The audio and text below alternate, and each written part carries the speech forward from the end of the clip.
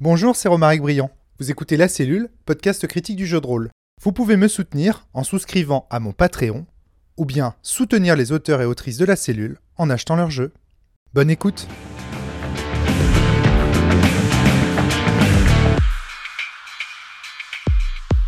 Bonjour à tous et bienvenue sur le podcast hebdomadaire, quasi mensuel, de La Cellule. Aujourd'hui avec Flavie. Oui. Ça fait plaisir de te voir à La Cellule de temps en temps. Techniquement, on m'entend plus qu'on me voit. Ouais. Ah, t'es pas content, hein? Non, J'étais pas content. beaucoup là ces On derniers t'entend temps. pas suffisamment. Eh bien, je suis là. À la cellule. Je suis là. D'accord. Très Et bien. tu n'es pas là pour n'importe quel jeu, Ah puisqu'il bah, s'agit c'est des sorcières. Le Sorcières de Médavy, j'aurais raté un Voilà. scénar. Pour rien au monde, on va en parler. Le soutien 2022 de Flavie dans toutes ses difficultés furent les sorcières de Médavy. Dans les moments les plus fatigants, je pensais à ton jeu et je me disais, je serai là au scénar même si j'en peux plus. Sorcières de Médavy. De Jérémy Klein. Jérémy, bonjour. Bonjour. Toujours ludothécaire à Plouer. Oui, à l'heure actuelle, oui, c'est toujours comme ça. Ah, c'est fabuleux. Et puis nous sommes également avec Johan Fischer. Salut. Notre collègue et ami des sorcières de Médavy. Ça va la pêche? Toujours. Par contre, ça va, Romaric, pour ce C'est le sucre, c'est de sa faute. J'ai Il a l'impression- amené des gâteaux j'ai très l'impression qu'il sucrés. y avait quoi dans le gâteau? Je suis en plein sugar rush, on appelle ça, chez nous. Et donc, deuxième N'importe quoi, playtest ça, des tiens. sorcières, mais pas n'importe quel playtest. Il s'agit d'un playtest de fin de campagne, puisque nous avons exécuté les 6 scénarios. 7. Il y avait le 7. prologue et les 6 chapitres. Donc c'est pour ça que tu penses qu'il n'y en avait que 6, mais en fait on en a eu 7. Mais c'est important ce chiffre, le 6. Bah oui, il était très important déjà à la présentation et il continue à être important tout au long de la campagne. Tout à fait. Nous allons en parler. Donc, fin de la campagne des sorcières de Médavy. Jérémy, est-ce que c'était une campagne prototypique des sorcières de Médavy? Voilà, question assez difficile puisque c'est ma première fin de campagne. Oui, mais est-ce que c'est ce à quoi tu t'attendais? Est-ce que c'est Je qu'est-ce pense que tu autrement. voulais faire jouer? Grosso modo, je pense avoir quand même touché quelque chose que je voulais toucher avec ce jeu. Qu'est-ce que tu voulais toucher avec ce jeu? Transmettre une histoire, transmettre... Ah, ça va être compliqué à décrire. Hein. Vous me piégez, hein. Je vous avais C'est dit, le le propos. podcast là ce soir, ça va être chaud. La difficulté, c'est que là, on te demande de nous expliquer le propos du jeu. Or, c'est pas facile à exprimer un propos par définition, sinon t'aurais pas fait un jeu, tu te serais contenté d'une phrase. Oui, en plus. Tu vois. Une ambiance, une esthétique. Ouais, ambiance esthétique, un message, un chemin, tiens, voilà, c'est très bien, ça va Alors, très bien avec l'idée du jeu. Une idée de ce message. Il n'est pas encore prêt, là, je vois très bien. Non. Attends moi, qu'on parle un peu. Alors, moi, ce que je vous propose, c'est de faire un petit tour de table Ouais. pour que chacun d'entre nous dise quel est, selon lui, selon elle, le propos des sorcières de Médavy. Et on va commencer par les deux baissent la tête. C'est bon, Tu vois comme c'est bon. Tu vois le piège. Johan.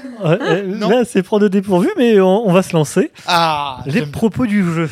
On Alors. va déjà partir du principe qu'on commence, arrête-moi si je me trompe, à 16 ans ou 6 ans, je ne sais 6 ans. 6 Le ans. premier, 6 ans. c'était- ouais, le premier chapitre. pour c'est terminer 6 ans. à 76 ans.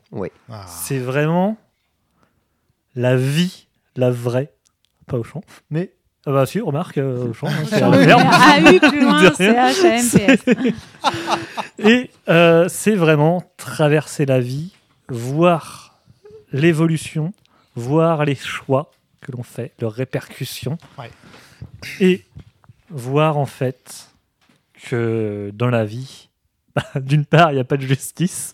Ça, C'était marqué, hein, je vous avais c'est- prévenu. C'était Est-ce qu'on a déjà fait un podcast sur les Oui, sorcières? tout à fait. Donc, On a fait n'a un pas besoin premier de tout, playtest. Et donc, justement, là, c'est le dernier playtest. Le Mais- playtest numéro 2.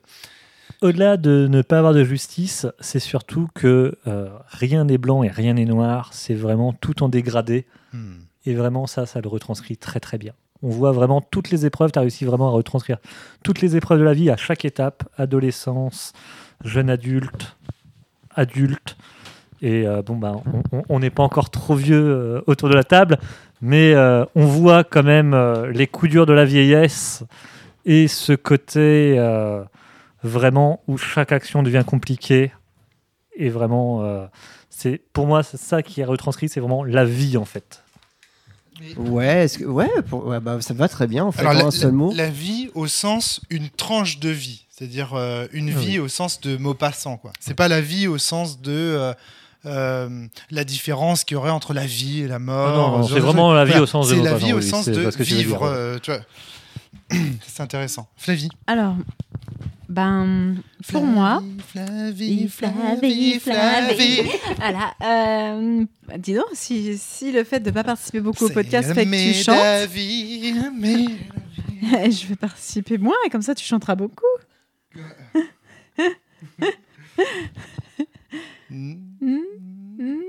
Allez, la vie, Alors, la vie. pour moi, en fait, ce que ça représente, c'est le chemin. Ah. Alors, pourquoi je m'explique. Sur un chemin, il y a des embranchements. On ne sait jamais vers où il nous mène.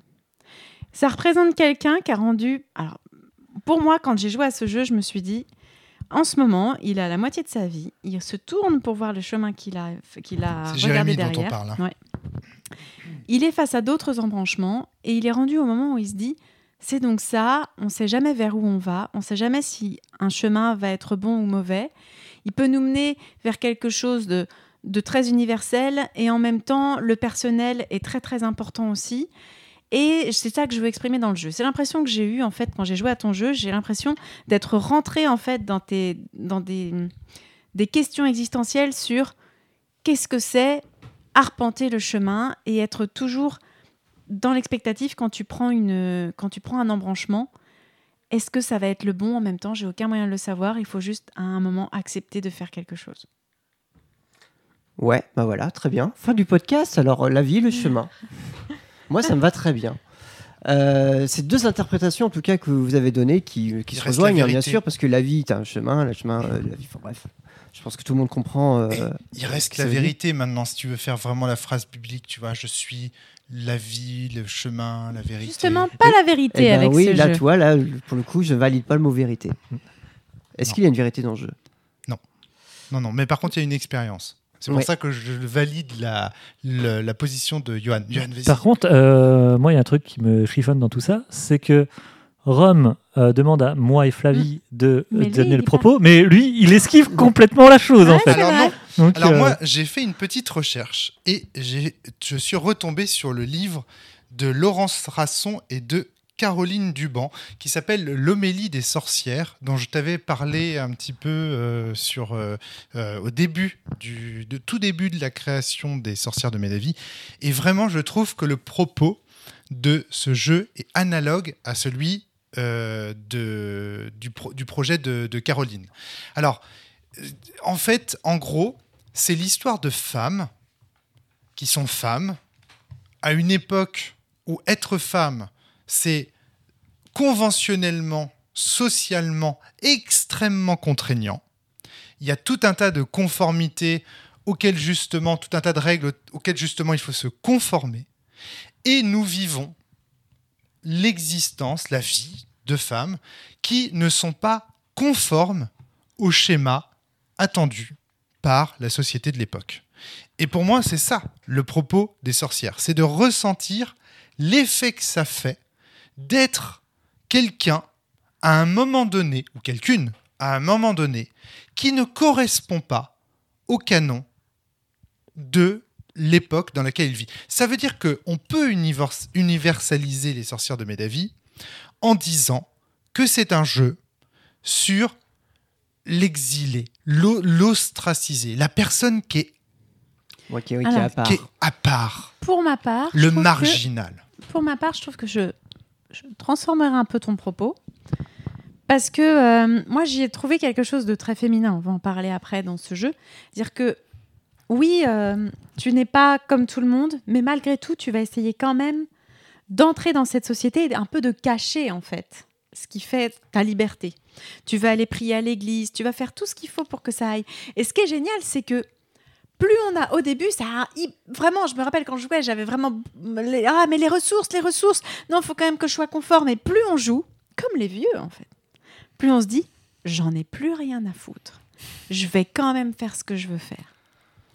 Et Pourtant, quand tu arrives au moment où tu n'as plus de ressources, tu es là, je vais quand même aller prier à l'église parce que quand même, c'est très limitant. Ça pique un peu. Ouais, mais je trouve qu'il y a vraiment ce jeu d'équilibriste qui correspond vraiment à une tension féminine qu'il peut y avoir dans la société, pour ma part, qui est le fait de, par exemple, dans mon cas, avoir un petit caractère, des fois un peu voilà, et qui fait que du coup, on est toujours en train de ménager la chèvre et le chou, etc., de se dire, ok, je vais tout faire pour faire ce que je veux faire et m'accomplir, et en même temps, si je m'accomplis, ça va être encore un peu compliqué, et c'est ce que ce jeu propose, en fait. C'est ce jeu d'équilibriste tout à fait féminin de la société, qui, en plus, est mis en exergue par le moment où ça se passe. Alors, tu dis deux choses différentes, pour moi. Hein. La première, c'est que tu dis qu'il y a quelque chose de typiquement féminin, et je te suis vraiment à fond dans les problématiques féministes que Jérémy a voulu porter. Pourquoi ? Parce que tous les problèmes qui arrivent aux sorcières dans les Sorcières de Médavy sont des problèmes qui ont été inspirés à Jérémy par des événements historiques, des choses qui ont vraiment eu lieu. La bride, le piqueur, les mariages à 12 ans, que tu expliques très bien sur la tonalité historique en disant, regardez, quand même, il serait malvenu qu'une femme doive subvenir à ses besoins. Donc, on la marie à 12 ans, parce que comme ça... C'est un peu plus tard, je crois, historiquement. Oui, ou 13. Un peu exagéré, mais c'est vrai que ça reste très tôt. Mais en gros, comme tu as cherché des problèmes qui pouvaient arriver aux joueurs, aux personnages féminins de cette aventure, forcément, tu vois, même si tu n'avais pas été féministe, à partir du moment où tu avais voulu t'inspirer de la sociologie historique de cette époque, tu aurais été obligé, en choisissant des personnages féminins, de leur faire arriver des conneries comme ça. Et donc ça, je trouve ça, le jeu, il est forcément, nécessairement féministe. Ça, c'est la première chose que tu dis. Et la deuxième chose que tu dis, c'est avec la vieillesse, le fait d'être marginal est moins important. Et ça, c'est complètement autre chose, Flavie. Ça, c'est décorrélé du fait d'être une fille. Oui, mais c'est parce que je disais, parce que je me suis laissée aller, j'ai parlé de la fin du jeu. Oui, et moi, ce que j'ai adoré dans ce jeu, c'est aussi le mélange entre la petite et la grande histoire. Ouais.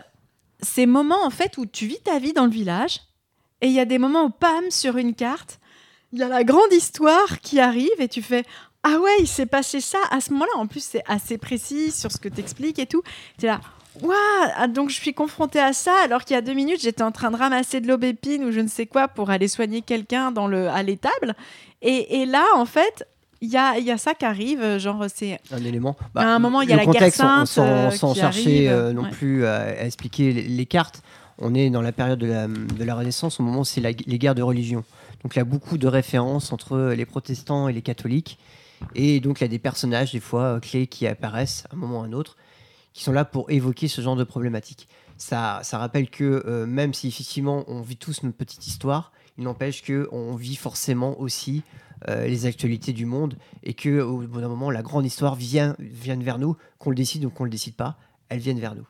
Et là, il y a un événement prototypique de ça dans ton jeu, c'est l'événement de la peste noire, qui lie à la fois le grand événement, la grande histoire, qui est justement la peste noire, et en même temps la petite histoire personnelle, parce que nos proches, les plus proches, vont être atteints de la peste noire. Et donc, du coup, là, on a vraiment l'exemple prototypique de l'événement historique qui vient fracasser le quotidien de ces femmes. Tu voulais ajouter quelque chose, Yo ? Oui, non, ça suivait plutôt ça. Le fait qu'effectivement, l'histoire avec un grand H est présent, et même les mécaniques pour l'histoire beaucoup plus macro, donc sur les personnages en elles-mêmes, sont aussi représentées de manière très, intimiste, exactement. Dans la chair, on a envie de dire. Ouais, et puis les mécaniques le suivent. Je ne sais pas si c'est fait exprès que, donc là, on avait une bourgmestre et une apothicaire. Toi, de mémoire, Jérémy, tu n'avais pas un métier à proprement parler. Alors ça, il faut l'expliquer. C'est qu'à un moment donné, les sorcières vont être amenées à choisir une place ou être imposé. Oui, être imposé, effectivement. Oui, ça, c'est génial. Ça, j'ai trouvé ça génial. Le fait que, au bout d'un moment, on se rend compte très rapidement qu'on peut plus ou moins tendre vers un métier ou un autre, ou du moins vers un chemin de vie. Ouais, un chemin de vie, encore. Et au bout d'un moment, de temps en temps, ça tombe sur le coin du nez, en fait. Moi, je sais que mon rôle de religieuse m'est tombé dessus un peu par hasard en fait. Et puis j'ai continué ce chemin-là. De toute façon, j'avais pas d'autre choix vu en plus ça la narration, la malédiction qu'avait mon personnage. Je me voyais pas dévier du truc. Mais ce que j'ai trouvé génial, génial, de la couleur, je savais pas. Oui, j'ai Ah pas ouais, fait le lien, mais et ce que j'ai trouvé génial, c'est que autant l'apothicaire est très proche du village, donc tu avais beaucoup de choses à faire, Fly, dans le village, beaucoup de missions. Pareil pour toi qui étais bourgmestre. Alors oui, mais attends. Il y a nos deux rôles, ils étaient en tension. Parce que c'est drôle de la part de Marginaux d'être, toi, carrément dans l'institution religieuse qui est censée être vraiment, même au-delà de la conformité. La religion, c'est le guide de ce qui doit être conforme. Donc, et moi, bourgmestre, qui suis au plus proche du pouvoir, et donc ne peut pas dire que le maire d'un village soit marginal. Tu vois. Exactement. Donc, on est tous les deux dans des rôles en tension. J'ai trouvé ça génial que, moi aussi. Du coup, là, en tant que religieuse, c'est une vie calme que j'ai par rapport à vous. Moi, quand tu regardais l'émission qui était vraiment tournée autour, c'était soit devenir mère supérieure, soit à la fin l'accomplissement pour... du coup, je ne dirai pas la suite. Mais en fait, moi, c'était une vie très calme par rapport à vous. Et je ne sais pas si tu as fait exprès de le faire transparaître. Dans les rôles. Mais techniquement, ma vie est très calme aussi. Mon accomplissement est très calme. Et même si on avait l'impression que j'avais toujours des choses à faire, c'était surtout soigner des gens, en fait. Ouais, mais... Et tu vois, c'est... Alors, sauf sur la peste, mais je reviendrai après, parce que voilà, mais... Oui, mais je vois ce que tu veux dire par j'avais des choses plus urgentes à faire, aller soigner des gens, alors que toi, c'était plus zen. Voilà. Mais là, c'est pareil.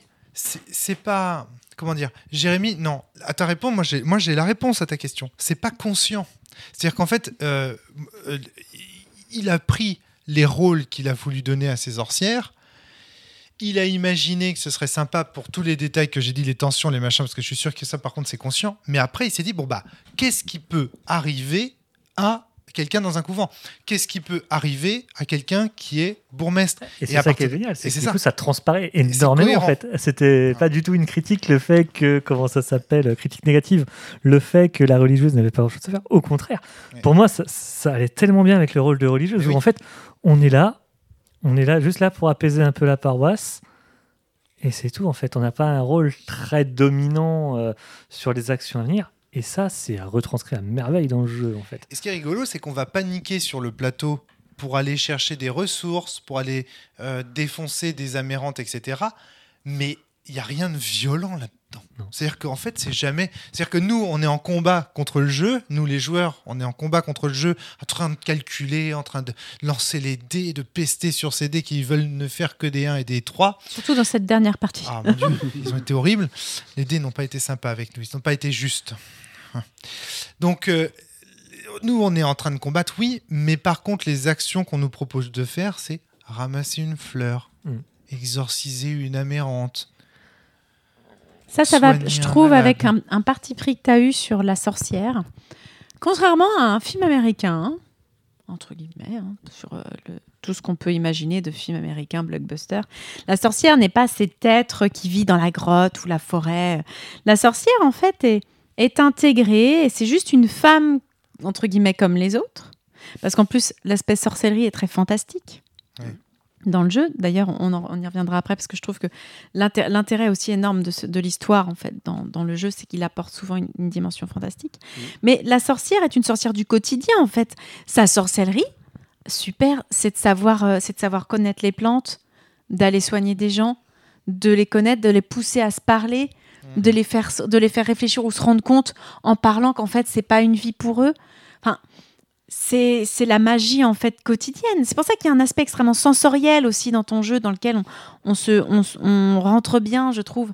Parce qu'en fait, ce que tu dois faire, c'est toucher, c'est aller parler, c'est ramasser des plantes. Il y a vraiment un goût de terre et d'herbe en fait quand on y joue, et de sueur. Ouais, ça c'est clair. Là où il y a une autre dimension, je ne veux pas dire qu'il y a une contradiction avec ce que tu es en train de dire, Flavie, mais il y a une autre dimension, c'est la dimension scientifique. Oui, c'est-à-dire qu'en fait, dans Castlevania, la série Castlevania qu'on avait regardée, là, tu te souviens, il y a cette idée que Dracula, en fait, c'est un scientifique dans un monde obscurantiste. Et en fait, du coup, il va devenir l'adversaire de la religion, parce qu'il est scientifique. Il fait de l'alchimie, mais en fait, c'est de la chimie. Il fait de la physique. Il a dans ses ateliers des astrolabes, des trucs. Tout ça, ça leur plaît pas aux catholiques. Parce que, comme dit très bien Umberto Eco dans Le nom de la rose, tu vois, si on sait trop de choses, si on se permet de rire, si on se permet de savoir, on va trop loin et on a plus peur du diable. Et on touche à quelque chose de trop divin qu'on ne doit pas toucher. Il faut rester à notre place. C'est au-delà de ça. Moi, je pense que c'est au-delà de ça. C'est politique. C'est-à-dire que tant que les gens restent dans l'obscurité, le seul guide possible, c'est la lumière religieuse. Ouais. Si les gens commencent à pouvoir s'éclairer grâce à Monsieur Edison, ou à Tesla, pardon, excusez-moi pour les fans de Tesla, voilà, je m'excuse auprès de tous les fans de Tesla, mais si les gens peuvent commencer à pouvoir s'éclairer, ça pose un problème, parce que du coup, Dieu n'est plus la seule lumière. En tout cas, c'est le point de vue de l'Église, là, que je dis. Attention, c'est pas le point de vue de Jésus de Nazareth, c'est vraiment le point de vue de l'Église, encore une fois. Et ben, dans ce jeu, il y a cette tension-là aussi. Parce qu'en fait, ces femmes, elles sont botanistes, elles sont scientifiques, elles sont anatomistes, elles sont chirurgiennes. Tu leur fais faire des actes... un petit peu presque...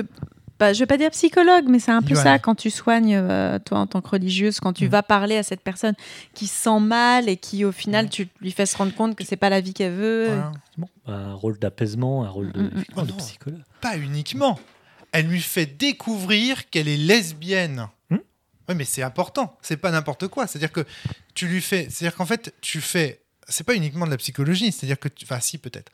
Tu vas au-delà. Tu lui fais découvrir que ses désirs sont de l'ordre de l'interdit selon l'Église. Tu lui fais franchir. C'est pour ça que c'est une sorcière.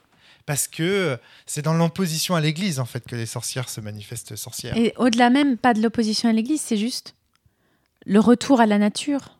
Accepter sa nature. Accepter qui on est, en fait. Et se dire, j'ai pas besoin d'avoir un pic dans la bouche pour parler. J'ai le droit d'aimer qui j'ai envie. Et c'est pas grave, en fait. Et c'est le fait de dire, c'est pas grave. C'est ça, en fait, qui est transgressif.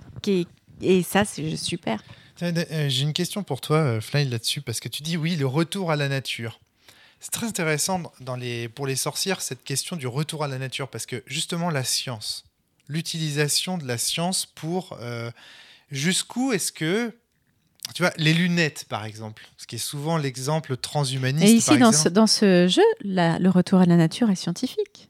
Oui, mais alors justement, est-ce que les lunettes, pour une sorcière, c'est OK ou pas ? Oui. Et pourtant, c'est pas ça la nature. La nature, c'est d'avoir mais des yeux myopes. Mais c'est ça, t'as pas écouté. C'est la nature, en fait, c'est aussi utiliser ce que la nature nous donne pour arranger les choses. Donc, par exemple, du travail sur l'optique. Le problème du retour à la nature, c'est qu'il peut être entendu de deux manières.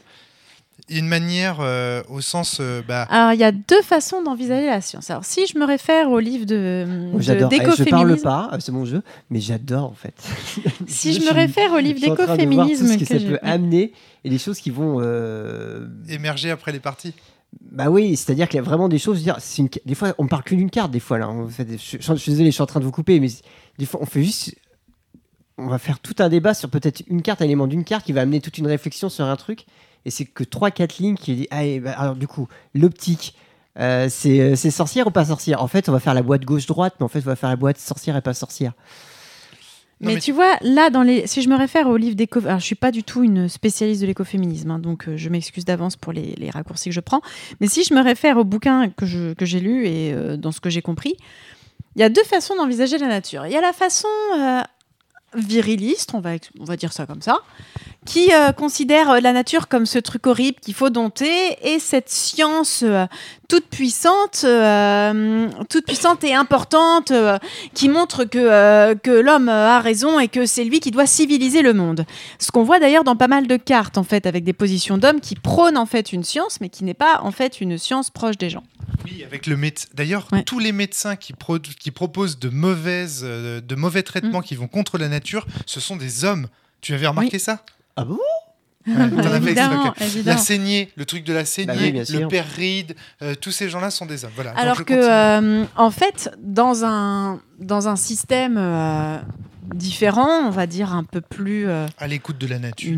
À l'écoute de la nature. En fait, la nature est pas forcément mauvaise. En fait, c'est juste que il faut essayer de la comprendre. Elle n'est pas forcément à maîtriser ni à civiliser. En fait, il faut apprendre à vivre avec elle et donc à la comprendre pour vraiment savoir l'utiliser et vraiment poser ce que j'appellerais une vraie science ou une vraie connaissance surtout. La science n'est pas dans la science dite virilis, c'est pas forcément une connaissance au sens global et qui pose un système. Souvent, elle est abrupte, elle coupe, alors que une science qui réunirait la nature et en fait les gens et qui éviterait juste de détruire, qui serait pas là pour civiliser mais pour vivre avec cette nature-là et cette science-là. Entre guillemets, c'est celle que nous propose de découvrir le jeu.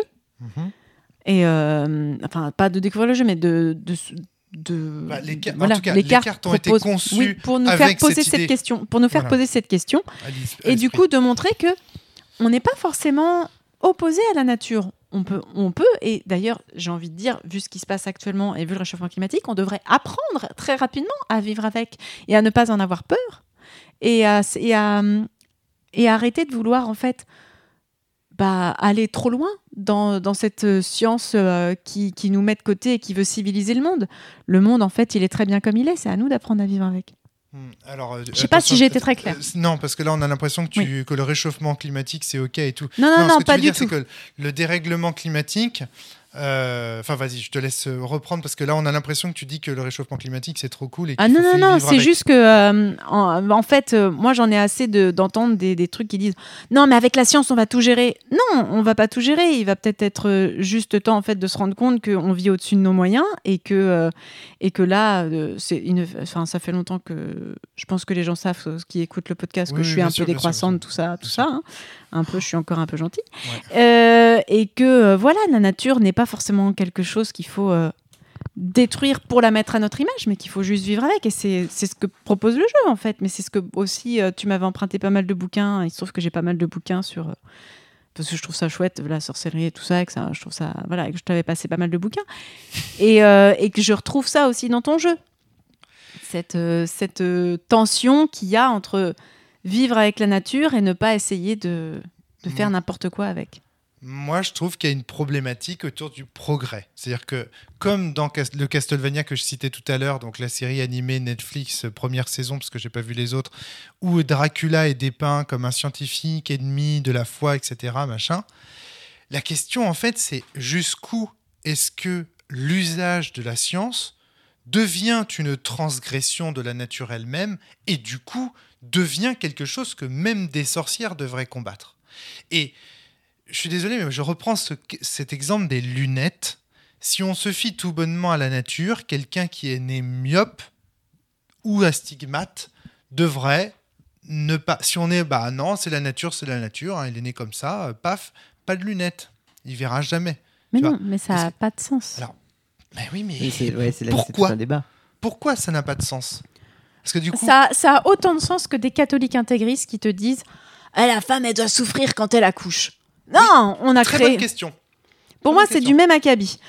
Si on a réussi à mettre en place quelque chose qui apaise ou qui permet à la personne de voir et de vivre, alors autant l'utiliser. Par contre, il y a 2 poids 2 mesures. Si on est capable, comme j'entends, j'ai pu lire un article récemment qui m'a vraiment fait le froid dans le dos, qui disait que les scientifiques s'étaient rendus compte, c'est toujours ça le problème quand on lit des trucs, les scientifiques, alors lesquels, mais bon bref, que si on lançait, je crois, des cristaux de nitrate d'argent dans le ciel, on pourrait refroidir de façon... C'est déjà ce qu'ils font pour faire pleuvoir sur voilà, les champs. Là, je trouve qu'on n'est plus dans le confort, on n'est plus dans le fait de bien vivre, on est juste dans l'homme qui se prend pour Dieu. Mais tu vois, je suis désolé, je laisse la question en suspens. C'est pas évident, mais en fait, la science n'est pas un but, en fait. Pour moi, c'est un moyen. Encore une fois, c'est un chemin de réflexion et dans lequel ensuite il faut toujours se positionner en disant est-ce que ce chemin est un bon chemin ou un mauvais chemin quelque part, en disant aider quelqu'un, est-ce que c'est bien, c'est pas bien. Faire quelque chose pour notre plaisir, est-ce que c'est bien, c'est pas bien, est-ce que c'est un besoin, est-ce que c'est pratique. Chaque question, à chaque fois qu'on fait un truc, il faut se poser la question de dire est-ce que pratique c'est bien. Et en fait, du coup, on se positionne ensuite sur la notion de bien et de mal, et c'est justement un peu aussi ce que le jeu essaye de mettre en avant, en disant la science bien pas bien, c'est compliqué parce que c'est c'est large et on n'a pas forcément toutes les données, mais on sent des pistes en disant ouais, mais du coup, si on considère que le soin, c'est quelque chose qui doit être valorisé, que les sorcières, en tout cas, semblent vouloir valoriser, et donc on joue ces sorcières-là, on va aller dans ce sens-là, c'est leur chemin à eux. Ok, j'ai trouvé une façon en fait de présenter le débat d'une autre manière. La sorcière, mais du coup, c'est pour rebondir sur ce que tu viens de dire, la sorcière est-elle un personnage transgressif aujourd'hui ? Est-ce que parce que je suis désolé, mais La sorcière telle qu'on l'a jouée dans le jeu, oui, parce que c'est une sorcière qui propose du care. Et que, je suis désolée, mais dans le monde actuel, le care, c'est pas un truc qui fait vendre. C'est pas un truc qui fait... C'est pas un truc qu'on a appris. C'est pas ouais. Et c'est pas un truc qui est mis en avant et pour lequel tu vas être payé très cher, tu vois. Ah non, ça c'est sûr. Généralement, t'es mis de côté et pourtant... Ça va peut-être changer. C'est ce que j'aimerais bien, mais on irait dans une société que j'apprécierais. Mais là, il y a vraiment quelque chose dans ce qu'on nous propose de jouer qui est de l'ordre de faire attention aux autres. Et en même temps, ce qui est intéressant, c'est que quand tu prends une carte et quand tu décides d'aider quelqu'un, tu sais jamais si ça va être bien ou mal et si la conséquence va être correcte. Mais à chaque fois que tu prends une carte, tu te demandes si tu vas pas te faire un peu baiser sur la carte. Genre, j'ai pris celle de la Benadone. Tu te retournes, fais j'ai créé un poison qui peut tuer des gens. Oh mince. Bon, mais c'est ça aussi dans le jeu, ça te propose de tester l'essai-erreur. Mais non, je sais même plus ce que je disais. Il est tard.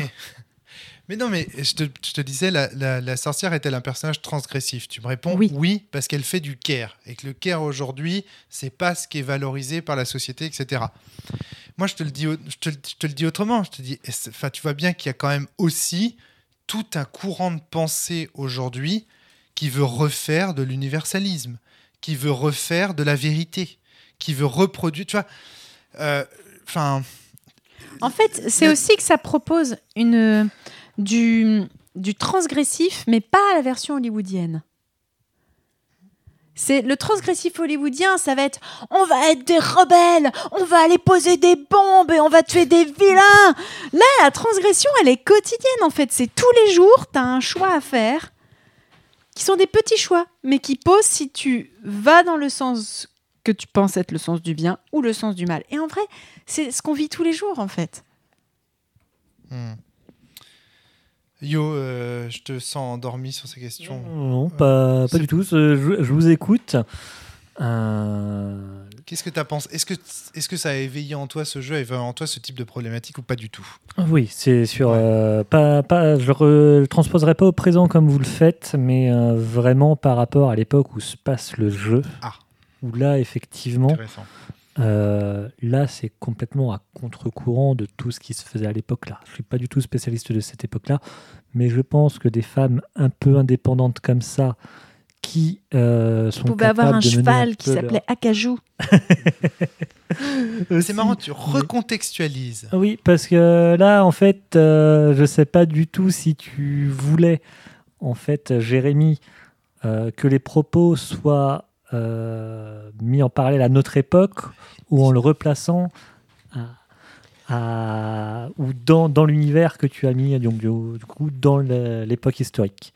Jérémy, est-ce que ce jeu apporte un message pour le présent ? Moi, je considère qu'en fait, on vit toujours la même histoire. On est toujours en train de revers les mêmes choses. Bien sûr, on va trouver des éléments différents, le niveau scientifique est différent, les personnes qui gouvernent ou le pouvoir ou les termes utilisés sont différents, mais on tombe toujours sur la même problématique puisqu'on a le même cerveau depuis même la préhistoire. C'est-à-dire on a les mêmes types de logiques, les mêmes mécanismes, les mêmes mécanismes de défense, de déni, les mêmes doutes, les mêmes croyances. Et donc forcément, on est toujours buté sur les mêmes choses. Et à chaque fois que je lis un livre d'histoire, je suis toujours étonné de se dire tiens, c'était déjà comme ça à cette époque-là. Ou tiens, ça se passe ici, mais tu l'appelles à la place de Cléopâtre, tu l'appelles autrement. Tu dis, ça ferait la même histoire que la personne qui l'a fait. Il y a vraiment des choses, on se dit, ça se rejoint. Et ouais, c'est peut-être pas étonnant que ce jeu est sorti en fait au moment où c'était la période du Covid en fait, parce que effectivement, c'était le moment où je voyais la société tourner une page. Voilà, il y a vraiment le chapitre avant-après. J'aime pas parler du monde d'avant, le monde d'après, mais il y a quand même, hélas, cette notion de se dire, dans ma vie, personnellement, il y a eu un avant, un après en disant, le monde qui... J'avais de l'espoir de dire que les choses allaient évoluer ou quoi que ce soit. En fait, je me dis, mais non, en fait, on est encore dans les mêmes problématiques. Ouais. Donc, te le dire, est-ce que j'ai fait ça vraiment pour maintenant quoi que ce soit ? Non, c'était pas l'objectif premier, mais en même temps, si le jeu pouvait amener des réflexions, tant mieux. Et de toute façon, comme les réflexions d'avant, je te dis, pour moi, il n'y a pas vraiment de différence avec les réflexions d'après, c'est-à-dire la position en effet de celui qui est un peu à part, elle se pose encore à l'heure actuelle. Combien de personnes déficients intellectuels on croise dans la rue ? On le sait pas, ils sont où ? C'était étonnant. Va voir maintenant quelqu'un qui est trisomique 21. Tu en croises dans la rue ? On les a complètement mis à part de la société. Déjà, maintenant, encore une fois, par la science, bien ou pas bien, mais on peut faire le choix de ne pas avoir un enfant trisomique 21 parce qu'on peut faire le test au début de grossesse. Je n'ai pas évoqué plus que ça, mais il n'empêche que par la suite, il y a quand même encore des enfants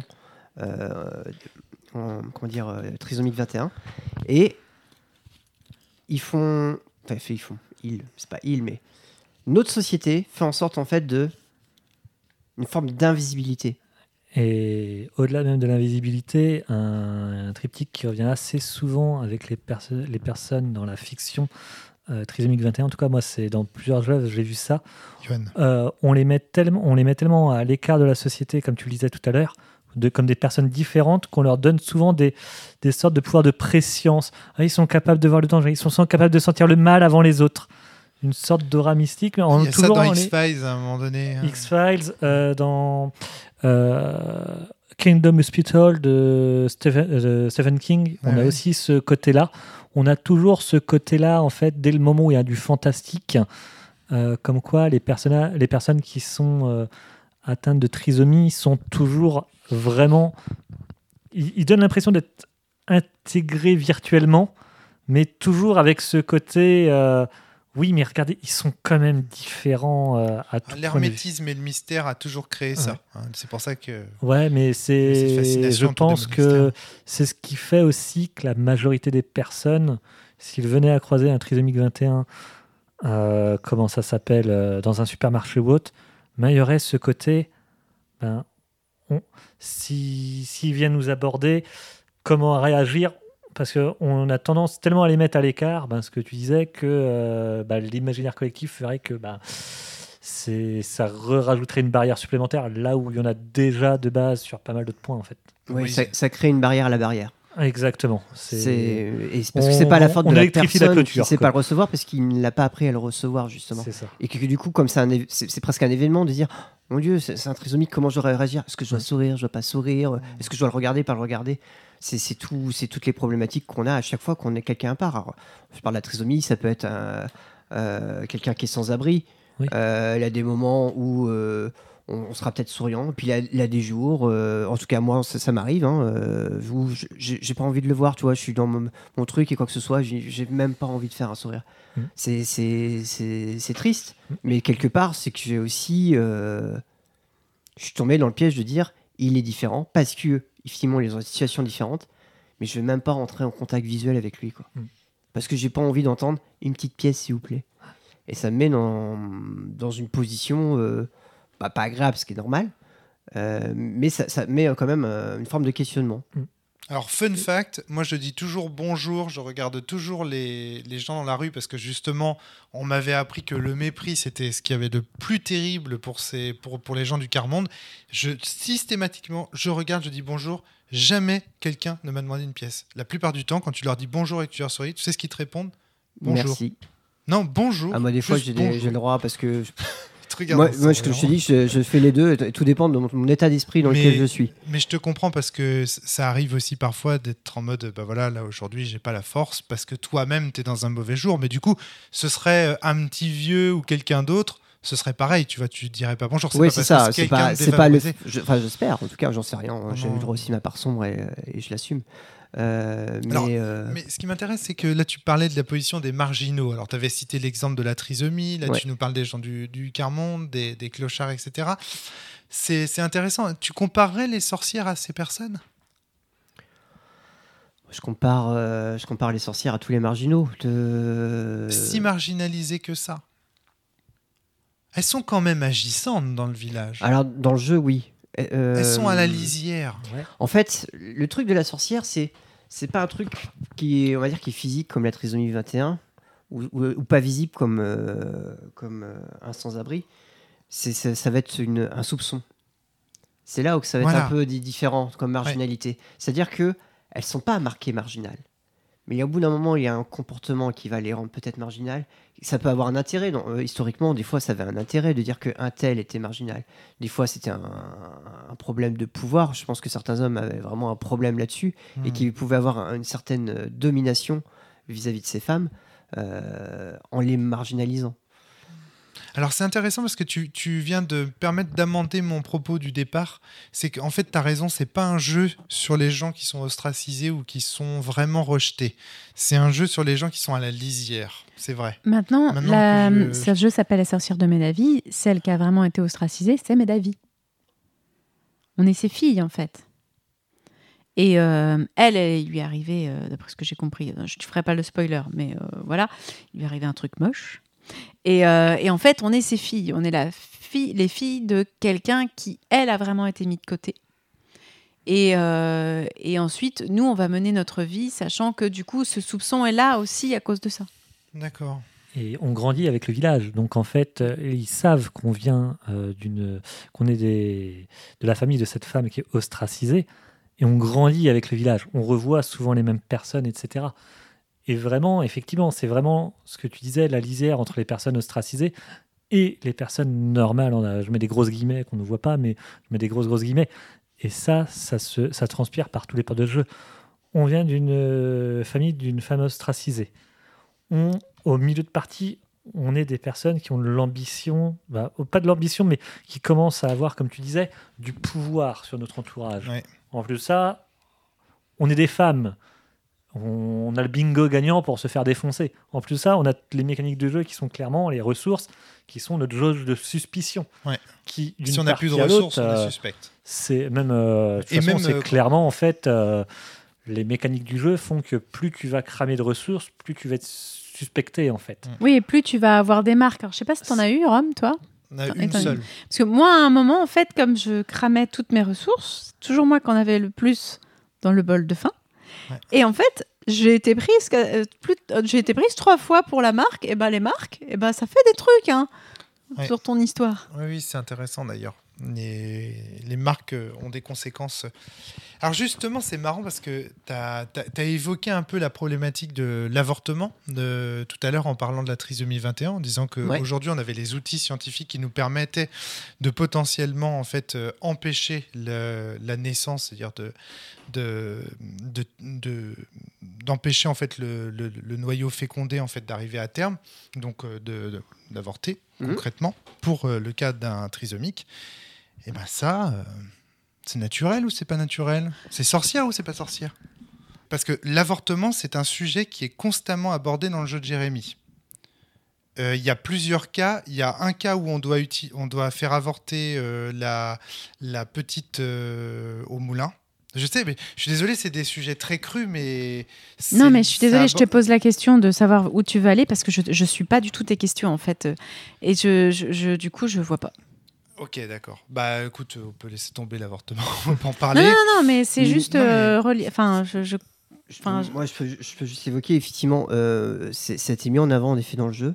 Je n'ai pas la réponse. Hein. C'était une grosse question. En fait, c'est même la question qui a fait le jeu. Parce que, attention, trigger warning, c'est-à-dire que ce jeu aborde des thématiques... Très sombres. Très sombres, voilà, faut le dire quand même. Non, mais c'est parce que quand tu dis c'est naturel ou c'est... En fait, je vois pas ce que tu essayes de faire dire à Jérémy et j'ai l'impression que t'es... Enfin, je sais pas. Si tu veux, en fait, c'est l'image de la sorcière, moi, qui m'intéresse dans le raisonnement de Jérémy. Parce que tout le propos est là. C'est-à-dire qu'en fait, si je l'interroge là-dessus, c'est parce que les sorcières de Médavy... Parce que la question, à mon avis, n'est pas de savoir si c'est naturel ou pas, en fait. dans le que jeu. c'est conforme à la société dans laquelle elles vivent? Moi, Et c'est vraiment ça que est-ce qu'elle décide de le faire pour aider quelqu'un ou pas? Et il y a des conséquences qui peuvent être positives ou négatives. Il s'avère juste que c'est quelque chose qu'on peut faire. Ouais. La question, c'est quelque chose qu'elles peuvent faire. Ensuite, quelle est la conséquence qu'on est prêt à assumer Mais quand on fait quelque chose? c'est ça le poids en fait c'est ça que nous apporte la science. C'est que plus on connaît bien la nature, plus on en maîtrise les arcanes, plus la responsabilité qui pèse sur les gens est lourde. Et moi, en fait, ce que je vois dans le personnage de la sorcière, c'est pour ça que je dis que c'est un personnage à la lisière. Parce qu'en fait, ce personnage étant doté de savoir que les gens n'ont pas, que les autres n'ont pas, connaît les conséquences de ne pas pratiquer telle ou telle chose. Elle connaît, par exemple, la sorcière qui voit une lesbienne arriver au couvent, sait très bien. Enfin, d'abord, elle l'identifie, et si elle la laisse se flageller comme elle le fait, mourir au couvent, etc., eh bien, elle sait en responsabilité ce qu'elle est en train de faire. C'est ça qui fait d'elle une marginale. C'est qu'elle a une vision des choses qui va au-delà. Et finalement, est-ce que ce jeu aussi, quelque part, c'est pas un jeu sur les hauts potentiels, par exemple? Le fait de voir des choses que les choses ne voient pas et du coup de sentir peser la responsabilité, etc. Non, t'es pas d'accord. Tu partages pas du tout mon analyse. Pas du Tu tout, m'as mais perdu alors, aussi, pas du là. tout, mais alors pas du tout. On a joué au même jeu, vraiment. Enfin, Mais quand même, on parle de personnages qui ont des capacités spéciales. On est capable de voir les morts, les autres les voient pas. On est capable de faire des breuvages que les autres ne comprennent pas. Il y a toute une dimension, c'est-à-dire qu'on voit un monde que les autres ne voient pas. non, que les autres refusent de voir, c'est pas pareil. Mais ça, c'est ton point de vue. Ça, c'est un point de vue de sorcière déjà. C'est-à-dire que toi, en fait, tu problématises même pas la sorcière. T'es déjà du côté des personnages. Mais qui t'a dit que moi, pendant que je jouais aux sorcières, j'étais du côté des sorcières? Je rigole, hein, vous pouvez pas me voir, mais je rigole. C'est marrant. C'est-à-dire que vous dites, oui, par exemple, j'ai beaucoup apprécié à un moment donné une réflexion que Johan a faite en plein milieu de la partie et de la campagne. Il a dit, mais est-ce qu'on joue les gentils, là? Et j'ai trouvé que c'était une question qui était très intéressante. Donc, moi, c'est des questions que je me suis... Alors, vous rigolez de les questions que je pose à Jérémy, elles vous semblent sorties de Non, mais n'importe maintenant, où. je comprends mieux en fait, ce que tu veux faire. Ok. On est en plein dans la problématique du jeu. Pour moi, en fait, moi, j'ai l'impression de... Enfin, bon, après, peut-être que je suis complètement à côté de la plaque, Jérémy. Alors attends, parce que là, tu évoques aussi un sujet, les hauts potentiels, ça mériterait tout un sujet là-dessus. Deux choses. Je reviens donc sur l'idée de la lisière de la marginalité des personnages. Un personnage est d'autant plus dangereux qu'il est justement à la frontière entre le normal et le différent. S'ils étaient complètement différents, c'est des rebelles, ils seront déjà casés, il n'a pas besoin de soupçons, il n'a pas besoin d'avoir peur du 6, il n'y a pas de jeu. Ouais, c'est pour ça que je te dis que je me suis trompé sur l'analyse du jeu au départ quand je te dis que c'est des personnages ostracisés. Non, c'est pas des personnages ostracisés parce que sinon, il n'y aurait pas de jeu, effectivement. C'est des personnages à la lisière. Borderline, on dirait. Ouais, Donc pas des marginaux, des borderline. Borderline aussi, c'est notre définition, mais je comprends l'idée. Okay. Où est-ce que je voulais en venir? Oui, avec les... Alors, je dirais qu'en fait, tous ceux qui sont justement un peu des particularités, pas forcément que les hauts potentiels ou quoi que ce soit, amènent quelque chose de différent et nous permet de nous re-questionner sur ce qu'on s'imagine. C'est toi-même qui m'avais appris que un aveugle voyait les couleurs par des formes, des ondulations, des choses comme ça. Eh ben, c'est quelqu'un qui est hors norme. Et pourtant, on va avoir une conception des choses complètement différente qui va nous re-questionner sur ce qu'on est, en fait. Et je trouve que les sorcières, parce qu'elles sont dans le jeu, vont faire des choses qu'on ne fera pas, parce qu'effectivement, on peut pas conjurer des morts, enfin des amérantes. Les breuvages, au mieux, on fera une tisane. Je ne suis pas sûr que ça sera aussi efficace que nos sorcières. Mais pourtant, on se dit, oui, mais si on avait cette capacité-là, est-ce qu'on verrait le monde d'une autre manière? Est-ce qu'on agirait? Est-ce qu'on n'agirait pas? Dans cette situation-là, est-ce que je prendrais cette décision-là ou pas? Est-ce que j'en ai la possibilité? Est-ce que même le jeu, des fois, comme on n'a pas de ressources, on fait, je peux pas aller aider la personne qui est à l'autre bout du village parce que j'avais déjà aidé d'autres personnes avant. Et du coup, je suis confronté à quelque chose que je peux pas faire. Je pars dans tous les sens, je suis désolé. Mais... Non, mais je te suis parfaitement. Ok. Ouais. Donc voilà, alors les hauts potentiels, oui, ils vont apporter quelque chose de différent, une vision intéressante de la société. Et c'est intéressant de s'interroger sur ce que sont les hauts potentiels, aussi bien enfants qu'adultes, leur vision du monde et comment ils décrivent les choses, parce que c'est complètement différent d'une personne classique. Mais ensuite, tu prends pour chaque cas, ça fonctionnera aussi. Les myopes auront une vision différente, une vision en plus pour les myopes, différente du monde. Je pense même à mes études. Il y avait un de mes profs, je crois, qui avait fait des études de parties de Tetris pour des enfants atteints d'IMC, c'est-à-dire infirmité motricité cérébrale. Ils sont en fauteuil roulant, en fait. Et ben, ils jouent pas à Tetris de la même manière. Parce que les rotations et les translations, c'est pas la même conception qu'une personne qui est capable de marcher tous les jours. Et donc, du coup, ça re-questionne encore les choses. Donc voilà, on va dire que mes sorcières, pour moi, ça permet de s'interroger sur qui on est. Ce que j'aime bien dans les jeux, en fait, au bout du compte, c'est on joue des fois d'autres personnes, et des fois, en jouant d'autres personnes, en fait, on s'interroge pas vraiment sur la personne, mais savoir qui on est. D'accord, ok. Donc voilà. Est-ce que ça a éclairci ? Bah oui, je sais pas.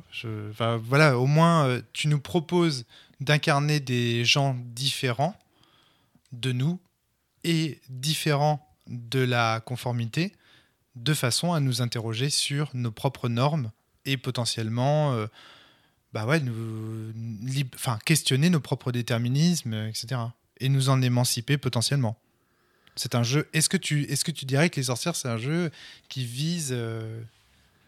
Au moins, est-ce que si ça permet d'amener du débat, ça a déjà un objectif. Ça va dans le sens de...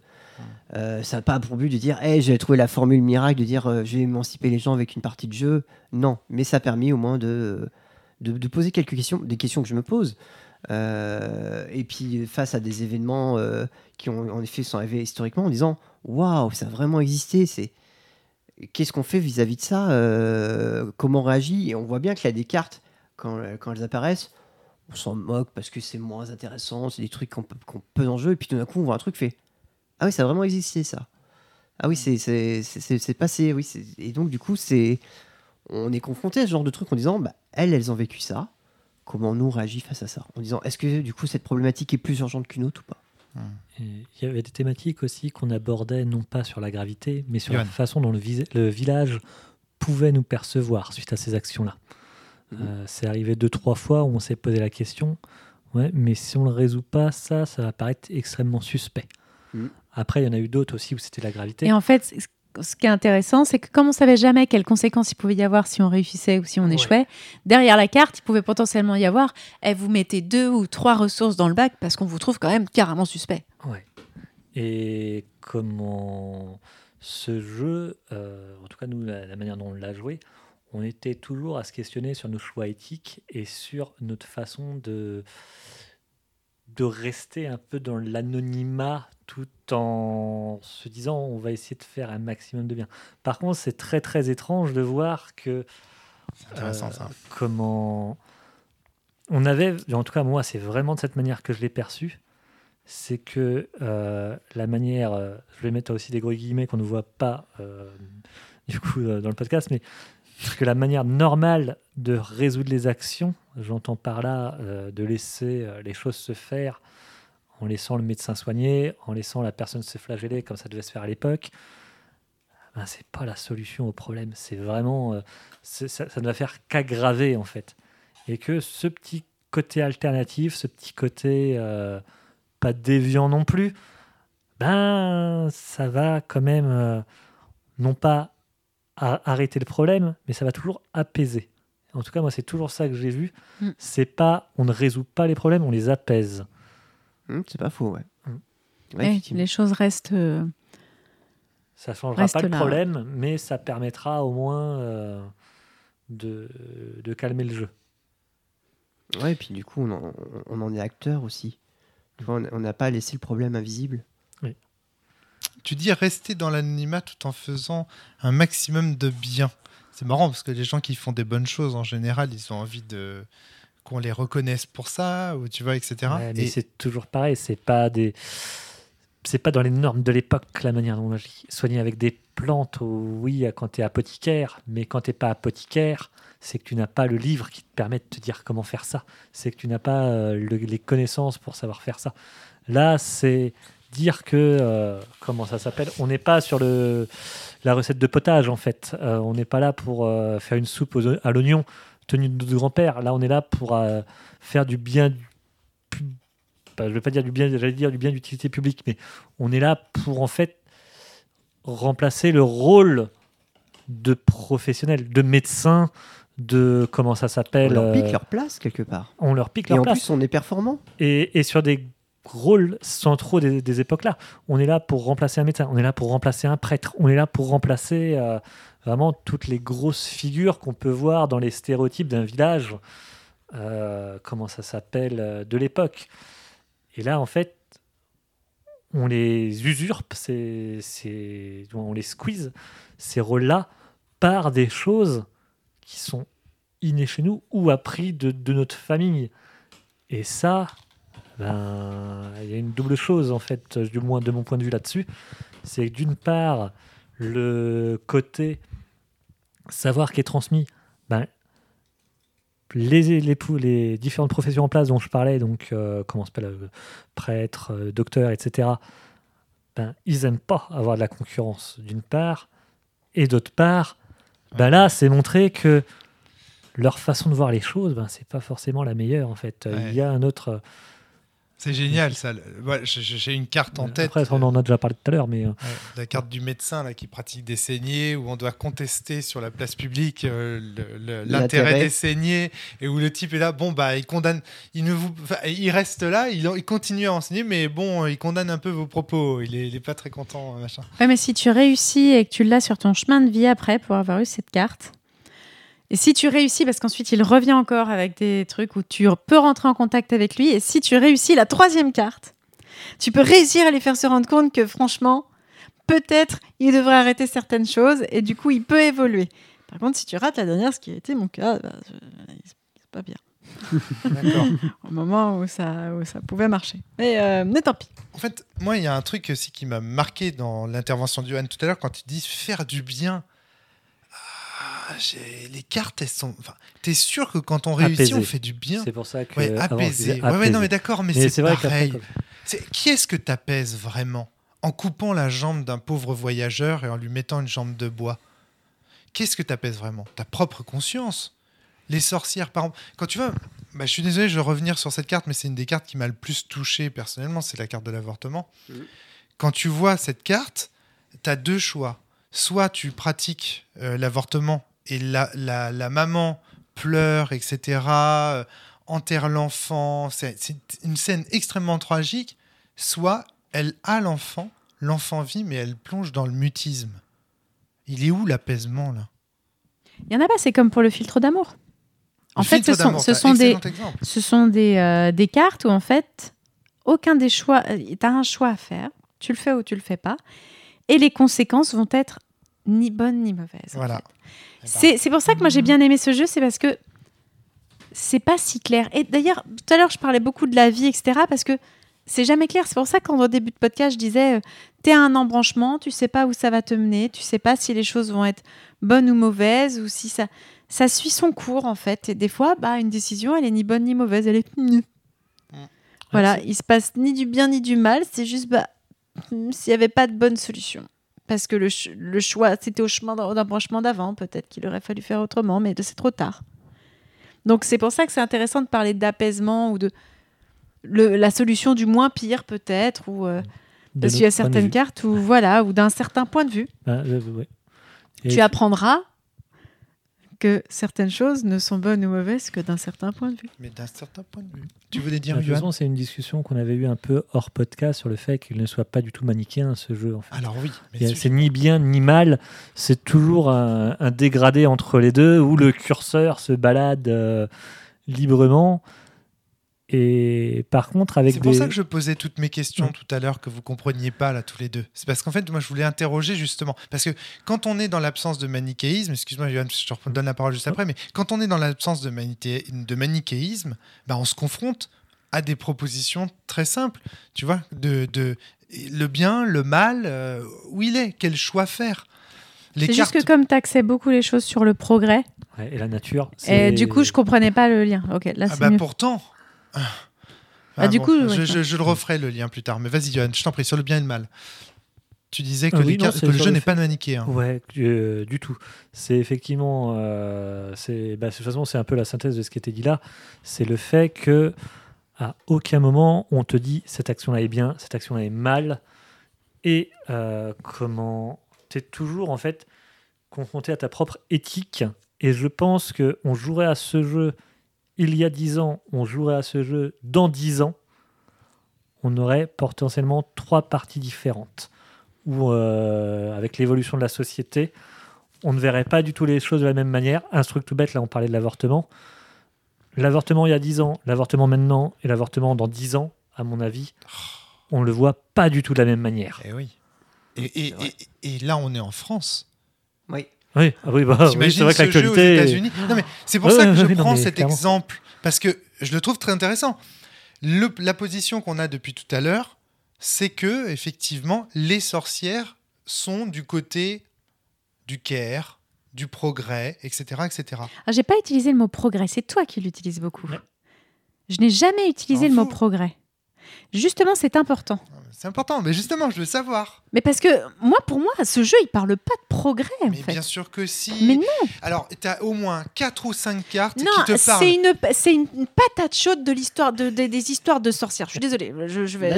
C'est la patate chaude des histoires de sorcières. Il n'y a pas une seule histoire de sorcière, surtout dans le passé, où la nana, elle arrive en disant « Eh ben, moi, je sais soigner ça. » Et tout le monde arrive en disant « Quoi, tu sais soigner ça? Ah, mais comment ça se fait ?» C'est pas une question de progrès, c'est juste que c'est vraiment le truc qui montre que cette personne est quelqu'un qui va avoir de la curiosité. Et en fait, la curiosité, c'est mal dans cet univers très catholique. Parce que la curiosité, ça pousse à aller voir plus loin, ça pousse à réfléchir. Et surtout, on ne veut pas réfléchir.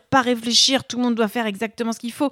C'est ce que tout le monde fait. Parce que et je pense que c'est plus au-delà du progrès. C'est juste un jeu qui pose la question de à quel moment tu acceptes d'arrêter de réfléchir, à quel moment tu reprends ta vie en main et tu te dis « Ok, là, je vais me poser des questions sur ce que je fais. » Et déjà, accepter de se poser des questions sur ce qui est bien ou mal, même parce que je ne sais pas forcément bien ou mal, c'est est-ce que mes conséquences ont des actes? Est-ce que mes actes ont des conséquences?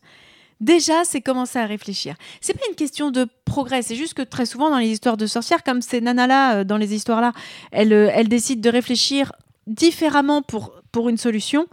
Eh bien, ça amène ça avec ça... c'est le truc assez visible, je veux dire, c'est vraiment dans plein d'histoires à chaque fois, même dans un film, dans le truc là qui se passe en ce moment sur, je sais plus, avec Claire Danes, là où elle arrive du coup pour élucider un mythe sur un serpent, et puis pam, du coup, elle est forcément du côté du progrès. Non, c'est juste une nana qui s'est dit ah tiens, je réfléchirais bien là-dessus, ce serait intéressant. Et voilà, là c'est ce que raconte en fait ce jeu. Et je sais pas si la notion de progrès est vraiment pertinente, c'est plus le questionnement, c'est la philosophie, c'est la question du pourquoi. Pourquoi je fais ça? Ces femmes sont atteintes de la maladie philosophique au sens wittgensteinien du terme. Alors, la maladie critique, je dirais. C'est-à-dire que je suis d'accord avec toi. Il y a une partie de ton propos que je partage, il y en a une autre que je ne partage pas.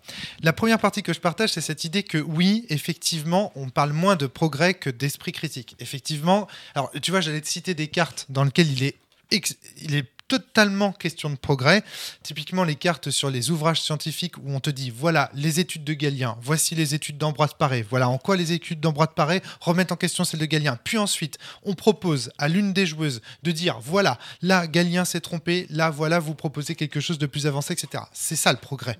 Tu vois. Alors, mais je suis d'accord avec toi qu'on pourrait très bien résumer ça en disant non, c'est une lecture critique de Galien et donc ça mène à des progrès techniques en anatomie, etc., etc. Mais en tout cas, clairement, il y a la question des sciences dans ce jeu. Je ne veux pas non plus qu'on fasse... Je ne fais pas de la surinterprétation. Non, mais c'est les sciences du point de vue de la médecine. Et le point de vue de la médecine, à ce moment-là... Alors, c'est quelque chose de très sensoriel, encore une fois. C'est d'accord. Pour pouvoir... Il fallait ouvrir des cadavres, il fallait regarder ce qui se passait dedans. Ce que tu fais, Flavie, et c'est très bien, tu fais comme ce qu'a dit Johan tout à l'heure. Tu recontextualises le jeu Et tu dis, non, il n'est pas de question de progrès ici, puisqu'on est encore au Moyen-Âge et qu'on parle juste de bon sens, quoi. Le chat mange le rat propage la peste, donc le chat empêche la peste. Voilà, il y a des cartes qui disent grosso modo ça. Soit, il y a ça. Moi, ce que j'essaye de faire dans ce podcast, c'est d'actualiser ce jeu. C'est pour ça qu'on ne se suit pas, en fait. C'est que moi, je pense 20e siècle, 21e siècle quand je joue à ce jeu. Eh bien, dans ces cas-là, en 21e siècle, c'est encore une fois... Du coup, c'est pour ça que la question de progrès, c'est la question de l'esprit critique. Tu transposes ça dans l'université et il y a ton professeur qui raconte... D'ailleurs, je pense que compte tenu du jeu, ce serait un vieux mâle blanc de 65 ans proche de la retraite. J'essaie de transposer dans ton jeu, qui serait en train d'expliquer que on doit, les hommes doivent, les femmes doivent obéissance aux hommes, les enfants doivent obéissance sans restriction aucune à leurs parents, et qu'à un moment quelqu'un lèverait la main en disant oui, mais si les parents battent l'enfant, il se passe quoi? C'est vraiment la question. Elle pose à chaque fois un questionnement. Et si tu mettais ça, encore une fois, à l'université, tu verrais tu verrais un autre élève entabasser un autre. Et est-ce que tu vas l'aider ou pas? Sachant que cet élève-là, c'est le préféré du président et donc il pourrait avoir des bonnes places au concours, mais en même temps il est en train de tabasser quelqu'un. Est-ce que tu l'empêches? Et cette personne-là, elle est rien, donc si tu l'aides c'est vraiment par bonté d'âme, mais en même temps tu vas te foutre dans la merde. Quel est ton choix? En fait, donc toi, Jérémy, tu assumes clairement le fait que ce jeu soit dans un Moyen-Âge fantasmé, etc. Et que donc, comment dire, s'il apporte des débats pour le présent, tant mieux, mais c'est pas le propos originel du jeu. Pour conclure sur ces questions de progrès, etc. Non, c'est vrai que c'est pas forcément le grand propos. C'est intéressant et tant mieux. C'est cool. Mais c'est pas non plus l'idée de dire tout transposer. On le fera. La preuve, on l'a fait en soi. Donc ça peut se faire. Mais moi, ça m'intéresse vachement parce que tu vois, par exemple, je suis désolé, mais enfin ouais, je reprends le cas des États-Unis, mais quand on dit de quelqu'un des scientifiques, qu'ils sont des apprentis sorciers, qu'ils jouent avec la vie. Aujourd'hui, on parle de gens qui sont capables de cloner des êtres humains.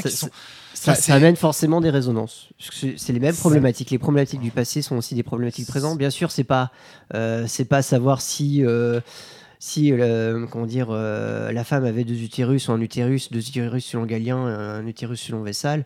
En effet, on serait dans la question de dire, mais on est capable de cloner, on est capable de dire, on peut vivre jusqu'à 500 ans. On pourrait faire le même jeu, en fait, aujourd'hui, dans le contexte actuel, ou dans un contexte futur, en disant, allez, on va parler de transhumanisme. On serait, je pense, dans la même sensation de jeu. C'est juste que là, du coup, on se dirait, oui, mais du coup, c'est des problématiques actuelles. Là, c'est vrai que, du coup, j'ai peut-être mis du recul pour que ça soit plus facile, parce que justement, les sujets étaient déjà peut-être assez chauds. Maintenant, à tout axer sur le progrès, en fait, tu passes à côté d'une partie du jeu. En fait, c'est pas ce que j'ai fait, Flavie. Me caricature pas non plus, s'il te plaît. J'essayais de problématiser le jeu pour le présent. Après, que ça t'intéresse pas, c'est une chose. Non, c'est pas que ça m'intéresse pas. C'est juste que tu parles beaucoup du progrès. C'est juste que j'essaye de me justifier puisque vous comprenez pas ce que je dis. C'est normal que j'essaye de me défendre. Enfin, c'est normal que j'essaye de te présenter mon propos. Oui, mais je pense qu'il mélange plusieurs propos. Ce jeu, justement, on n'a pas arrêté de dire que c'était subtil en fait quand on y jouait. Bien sûr, mais je suis complètement d'accord avec toi. On est d'accord qu'on parle de quelques cartes, c'est pas toutes les cartes qui permettent de réfléchir au progrès scientifique. Il y en a beaucoup, mais il n'y a pas que ça. Toi, tu trouves qu'il y en a beaucoup, carrément beaucoup. Pas. Je pense que c'est un tiers des cartes. Mais c'est majeur, un tiers des cartes. Un tiers des cartes, non, ça veut dire qu'il y a 2 tiers qui parlent de la vie quotidienne. Non, un autre tiers qui parle de la vie quotidienne et un autre tiers qui parle du fantastique. Moi, je dirais vraiment qu'il y a vraiment... Mais tu mets où l'histoire avec un grand H là-dedans? Enfin, c'est compliqué, là. La répartition qu'on est en train d'essayer de faire... Mais clairement, ok. Mais en fait, je voulais pas du tout dire que c'était là le propos principal du jeu. C'est évidemment pas le propos principal du jeu. Je voulais juste dire que c'était un des thèmes qui était abordé. D'accord. Et après, vous me demandez pourquoi je pose ces questions comme si elles étaient à côté de la plaque. Je dis, non, le thème, il est quand même là. Et c'est en ça que je me défends. Mais après, je suis d'accord avec vous qu'il y a plein d'autres choses dans ce jeu. Et je compte bien que ce podcast les aborde. Ok. Donc moi, un des trucs qui m'a le plus impressionné dans ce jeu, c'est cette impression de jeu de rôle. Ah oui. C'est l'impression de vivre une histoire. J'ai des images dans la tête quand j'y repense. Ouais, On y repense. Il y avait vraiment... je voyais ce que je faisais. Quand je vois le moulin, je sais à quoi il ressemble dans ma tête. Je sais à quoi ressemblent les pâturages. Je sais à quoi ressemble le maréchal Ferrand, ce qui sont des lieux en fait sur la carte. Alors que paradoxalement, la carte, elle est noir et blanc, crayonnée. Mais... Oui, ça fait limite schéma, papier, carte à l'ancienne. Mais c'est cette impression-là de vivre quelque chose et surtout quelque chose de fort en fait. Quelque chose qui m'a beaucoup touchée pour le coup. Et qui fait que j'ai pas raté un seul de tes scénars. Et d'ailleurs, quand des fois je risquais de pas être là, je gueulais en disant « je serai pas là, je te souhaite déplacer !» Parce qu'il était hors de question que je rate une dizaine de mon personnage. Ouais, c'est marrant ça. Je disais lors du premier playtest que je trouvais qu'il y avait plus de jeux de rôle et d'aperçus du contenu fictionnel dans les Sorcières de Médavy que dans certains jeux de rôle auxquels j'ai joué. Pour moi, il peut se classer parmi les jeux de rôle aussi bien que parmi les jeux de société, clairement. Yoann, tu voulais ajouter quelque chose avant Pas forcément, mais effectivement, de toute façon, de ce qu'on disait tout à l'heure, du fait qu'il y a plein de petits chemins différents, le fait d'avoir, ça s'appelle, effectivement des choix, le fait que ça nous questionne toujours sur notre éthique et sur notre façon de percevoir le monde, mine de rien, on ressent les choses et même la tournure des cartes fait que, même si on... d'ailleurs, un truc, petite anecdote de jeu, c'est que les illustrations que tu as mis pour les différentes cartes de confrontation entre grosses guillemets, j'en ai aucune qui m'ont marqué niveau illustration. C'est vraiment les textes qui m'ont marqué et qui m'ont donné les images derrière. En même temps, les images avaient juste un impact de démarrer en fait une... On va dire que ça met l'ambiance. Ouais, et ensuite tu pars quoi. Moi par exemple, parce que moi je me suis ramassé plein de marques à la fin. C'est en gros quand tu es tiré dans le... Quand tu, à la fin, c'est toi dont on tire la ressource et en gros, il t'arrive un truc nul. Mais la marque inféconde, mais c'était horrible de savoir que mon perso, il n'aurait pas d'enfant. Mais j'étais là, mais non. Et ensuite, du coup, il a fallu, entre les deux, que vraiment je fasse le deuil que mon perso aurait des enfants. Et ensuite, que je trouve comment... C'est pour ça que je suis vachement allée vers l'apothicaire, la sagesse, et que dès qu'il y avait des cartes, j'allais dessus pour faire que mon perso, il puisse se remettre de ça. Et vraiment, c'est comme dans un jeu de rôle, quoi. Enfin, le obnubilé par les morts, bon, ça roulait, mais le maudit, mais j'ai le mauvais œil, j'ai la malédiction, mais je vais te prouver que non, quoi. Et c'était drôle. Enfin, vraiment, j'ai trouvé ça vraiment super. Enfin, moi, je me suis rentrée dedans à fond les ballons, quoi. Ouais, c'est marrant, tu réussis par quelques cartes à vraiment figurer des personnages. C'est quelque chose que faisait très bien Zombie Cinéma aussi d'ailleurs, avec 2-3 cartes de créer. Je te ferai tirer des persos au hasard de Zombie Cinéma un jour, tu verras. Avec 2-3 cartes, tu as immédiatement un personnage qui pop. Là, c'est pareil. C'est un jeu qui, en quelques cartes, permet. Je suis complètement d'accord avec toi, Yoann. Je n'y avais pas prêté attention, mais c'est vrai que les illustrations ne m'ont pas marqué, alors que les textes, eux, me marquent. Et c'est incroyable, ce fluff t'aspire véritablement. Exactement. C'est vraiment très, très, très impressionnant ce côté-là. Ouais. C'est... Moi, j'ai plein d'explications poétiques à ça. Après, si tu veux... oui, parce que moi, ça reste un mystère. Non, moi, il y a plein de... C'est, en fait, grosso modo, tu as vraiment tout qui se découle. Et le fait, en fait, une chose toute bête aussi qu'on a fait et qui, mine de rien, aidait énormément dans ces cas-là, c'est qu'on ne lisait pas les conséquences inverses à ce que l'on faisait. Un truc tout bête. On aurait eu une carte où on aide telle ou telle personne. On ne lisait que la partie qui correspondait à notre choix. Ouais. Quand on avait réussi, on lisait la partie réussie. Quand on avait échec, on lisait la partie échec, mais on ne lisait pas les deux. Exactement. Éventuellement, on jetait peut-être un coup d'œil de temps en temps. Ça nous est peut-être arrivé 1 ou 2 fois. Parce que ça devait être quand même costaud la fin. Ah oui, effectivement, c'était costaud. Mais rarement, c'était plus un aparté plutôt que cette curiosité de toujours vouloir. Ce qui fait qu'on s'est vraiment, en tout cas moi, c'était mon cas, approprié le personnage, en fait. Et l'histoire. Au-delà du personnage, même l'histoire commune qui se dessinait. Ouais, je pense que si on avait toujours lu les deux chemins, ça aurait cassé l'immersion quelque part en disant... on n'est plus dans notre histoire, on est dans les histoires possibles, on serait trop dans le jeu, on serait trop dans le méta. Le fait d'avoir vraiment joué le jeu là-dessus, de dire on lit que le paragraphe, ça a permis vraiment de dire notre histoire c'est ça et c'est ça. Ça, je pense que c'est quelque chose qui doit figurer dans la règle. Ah oui, mais effectivement. Définitivement. Alors, par rapport au texte, moi j'ai relevé quand même quelques figures de style, des effets en fait qui font qu'on rentre. En fait, contrairement aux images, les textes ne sont pas en noir et blanc. Tu décris les odeurs, tu décris les bruits, tu décris les sensations. Donc ça, c'est très intéressant. Donc déjà, il y a en fait, mine de rien, dans une image en noir et blanc, il y a beaucoup moins d'informations que dans un texte, si le texte lui-même comporte de la couleur. Et ensuite, tous les textes de Jérémie sont écrits en tension. Il y a toujours, d'un côté, les roses, de l'autre, le thanatos. On a les histoires d'amour qui flirtent avec la mort tout le temps.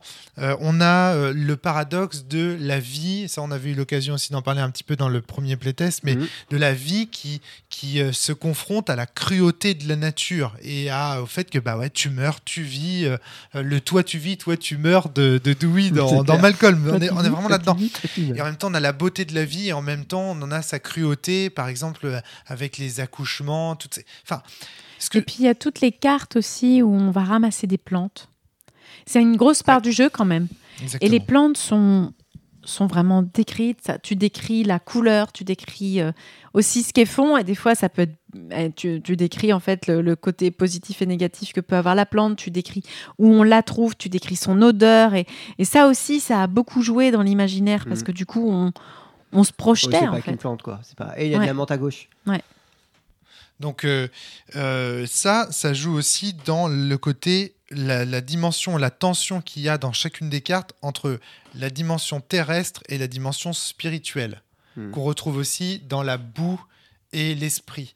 Le corbeau croisé au marais qui nous ramène à une vision féerique dans laquelle on doit sauver une âme qui court se suicider à la colline. Tu vois, t'as toujours tac tac tac tac tac, toutes tes cartes comme ça sont en tension constante. Donc en fait, c'est normal que le texte nous attire autant. C'est parce que le texte est problématique. Toutes les cartes sont problématiques. Toutes les cartes ont été pensées pour être des problèmes. Tu disais tout à l'heure des confrontations. Justement non. Les cartes ne sont jamais des confrontations, ne sont jamais des combats.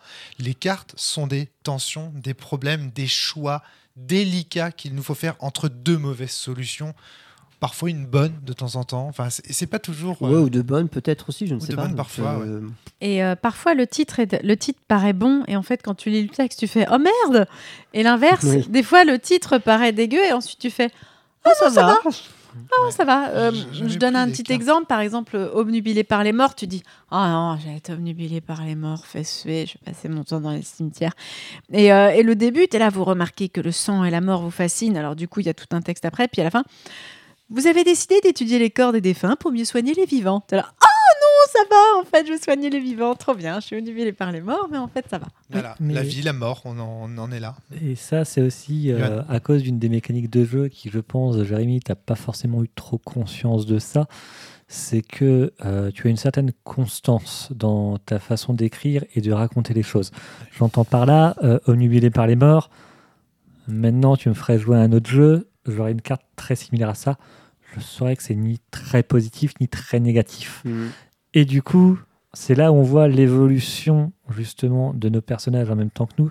Au-delà de l'expérience de cartes qu'on a, par exemple les runes qu'on a récupérées, le fait d'être religieuse, etc., on finit par comprendre la logique de ton monde en fait. En même temps que notre personnage qui grandit.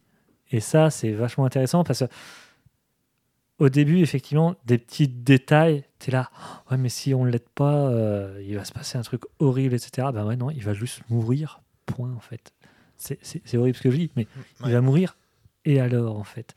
Au début, on essayait de sauver tout le monde. À la fin, voilà, faut faire un choix sur quelle est la problématique à enlever. C'est pas grave, de toute façon, on sait que malheureusement, les choses vont se passer.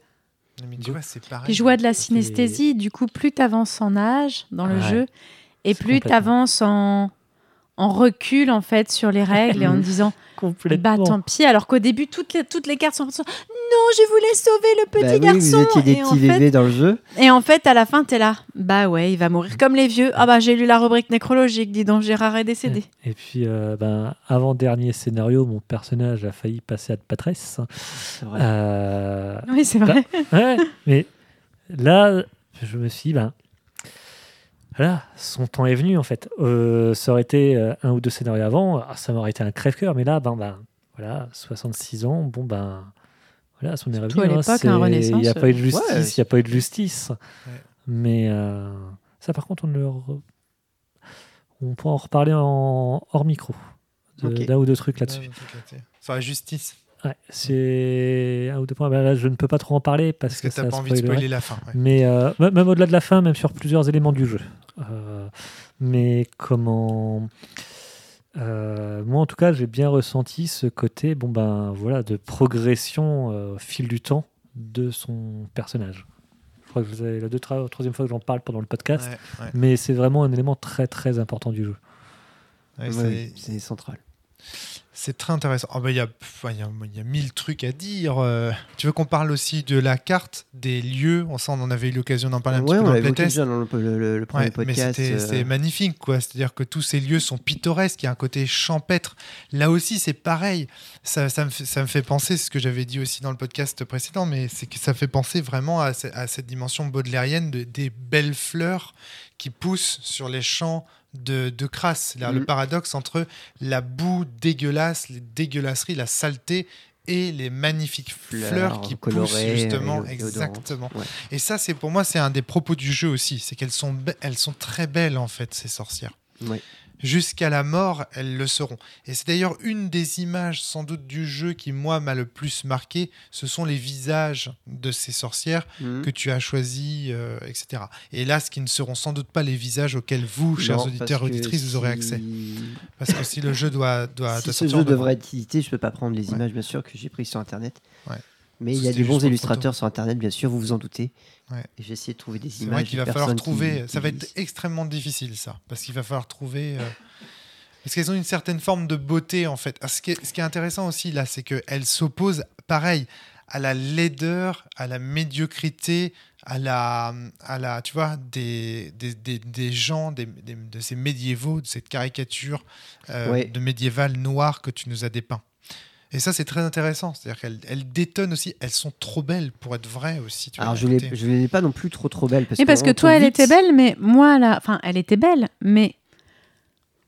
Elles ont des petits défauts. Elle avait des défauts, parfaites. La mienne. Elle était belle d'un certain point de vue aussi. Hein. Moi, je l'ai trouvée... elle était jolie, mais elle avait un côté un peu effrayant aussi, la mienne, sur ma carte. Et ça, j'aime bien. Tout ce côté... en gris, je voulais que ça soit en nuance, effectivement, sans les illustrations. En clair-obscur. Trouver... tu vois, c'est quand même des petits défauts. Là, je crois qu'il y avait une cicatrice. Mais c'est dur de trouver justement des illustrations où quand tu tombes sur personnage, caractère design un peu moyenâgeux, tu vas vite tomber sur les caricatures de la belle femme, toujours les cheveux longs, les très beaux yeux, le corps parfait, quoi que ce soit.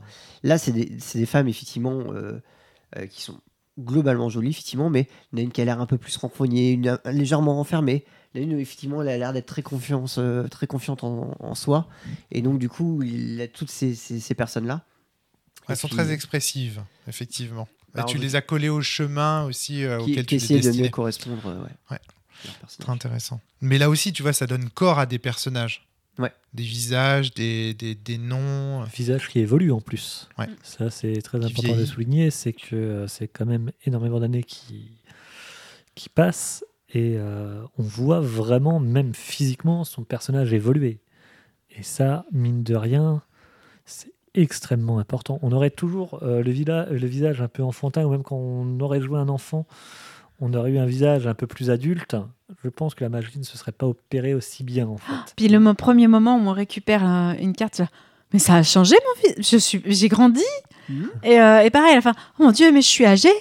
Et il y avait vraiment un côté, c'était agréable. Enfin, la surprise. Les seules illustrations que j'aimerais vraiment avoir, si vraiment on dit non, il faut couper toutes les illustrations, les personnages féminins, les sorcières, les portraits des sorcières. Ouais, je trouve que c'est important de voir cette évolution-là. Ça permet aussi de voir que on a vécu une histoire et qu'elles sont marquées dans le temps, quoi. Bon, on va pas spoiler la fin, mais il y a plein de trucs à dire là-dessus. Juste, vous passez la parole pour savoir quelle a été, si vous deviez retenir une scène de cette campagne. Non, ok. Ça va être chaud. Attends, je réfléchis. Après, si vous avez d'autres points à développer, n'hésitez pas non plus. Juste, sans dévoiler la fin. Ouais. Le fait de pas avoir une fin avec des démons qui volent partout et de la pyrotechnie, c'était cool. C'était cool d'avoir pris vraiment le parti pris de continuer ton jeu avec cette simplicité en fait, et le fait qu'on se retrouve pas avec du Cthulhu qui sort de terre, c'était cool. Ok, merci. En fait, t'es toujours resté dans le fantastique sans verser dans l'horreur. C'est ça le truc. Toujours dans l'érotique, sans sombrer dans la pornographie. Oui. Toujours, tu vois, t'es resté sur la corde raide. Ouais, t'as été loin. c'est ce T'as que été j'ai loin dans le fantastique. Mais t'es resté dans le fantastique, Jérémy. Oui. Bah, en tout cas, tant mieux si ça fonctionne. Johan. La scène qui m'a marqué, c'est le premier mort. Ah ouais.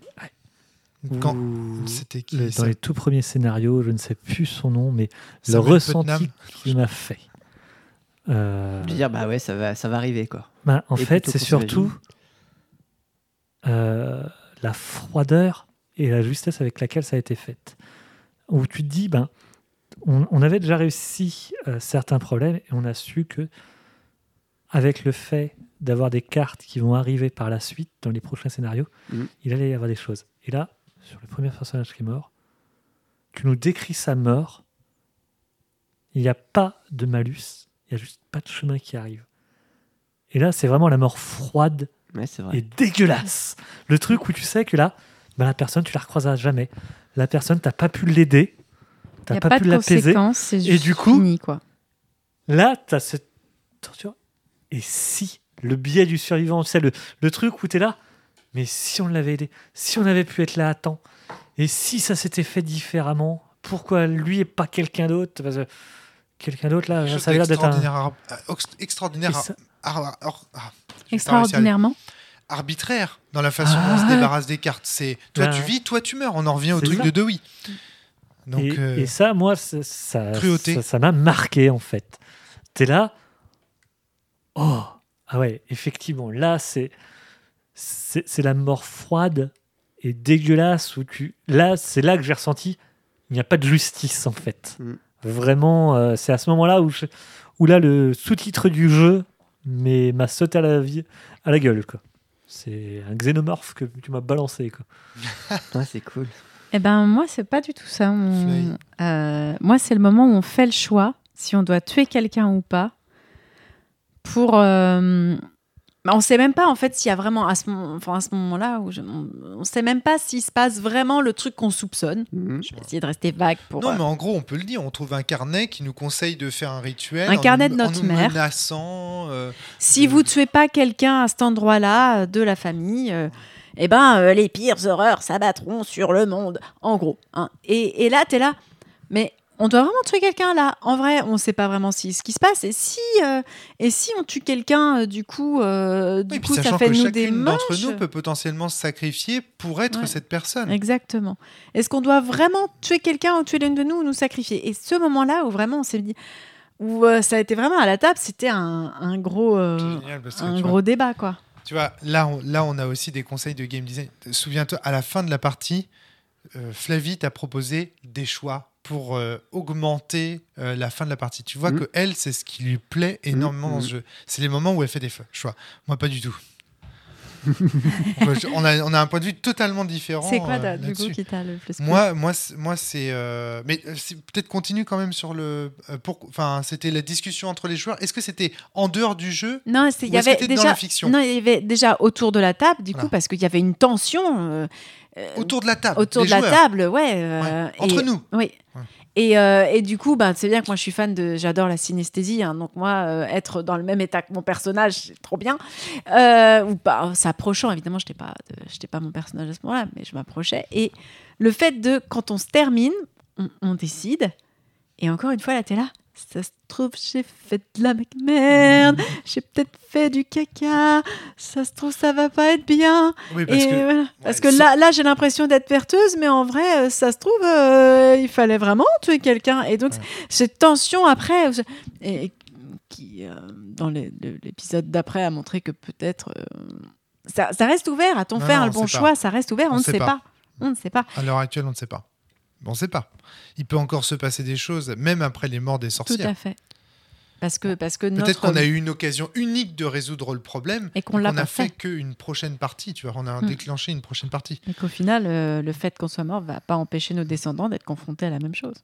Et pour enlever toute interrogation aux auditeurs, c'est une réflexion que je faisais avant le podcast à Jérémy.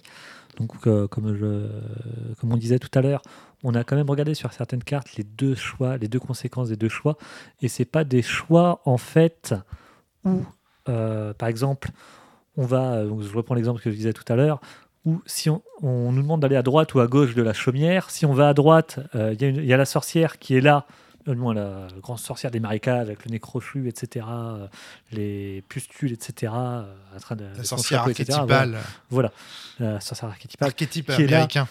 Et qui, du coup, vous êtes venu, qui est bienveillante. Et en fait, si tu prenais la chaumière du côté gauche, en fait, elle est malveillante et elle te surine derrière un arbre. Là, c'est vraiment les deux choix sont cohérents. C'est voilà ce qui se passe si vous avez réussi. Et tout en restant dans cette cohérence, voilà ce qui se passe si vous n'avez pas réussi. Ce qui fait que tu as cette sensation, après avoir lu juste une seule carte, les deux conséquences, tu te dis ah ouais, là, les choix que j'avais à faire, ça aurait pu se passer vraiment différemment. Et c'était pas juste un artifice pour nous dire ah, regardez, y a un choix A, et puis il y a potentiellement un choix A', et donc c'est juste une petite subtilité par rapport au choix A. Tu vois vraiment qu'il y a des conséquences dures entre les deux. Ça, il faudrait le préciser parce que c'est vraiment un des points de game design qui m'intéresse beaucoup dans ce jeu et donc je trouve vraiment très intéressant. Ça va au-delà même de ce que décrit Johan. C'est qu'en fait, tu dis, Johan, oui, on a lu les succès et on a lu les échecs. Mais en vrai, le vrai succès et le vrai échec, on ne sait pas. Pourquoi ? Parce que ça, c'est compliqué. Je vais essayer d'être le plus clair possible. Le succès nous dit A. Comme l'a très bien précisé Johan, l'échec ne dit pas non A, il dit B. Autrement dit, un chemin totalement différent. L'exemple que tu cites, Johan, c'est A ou non A. Exactement. Voilà. Donc, on n'est pas dans cette logique-là, on est dans un A ou un B.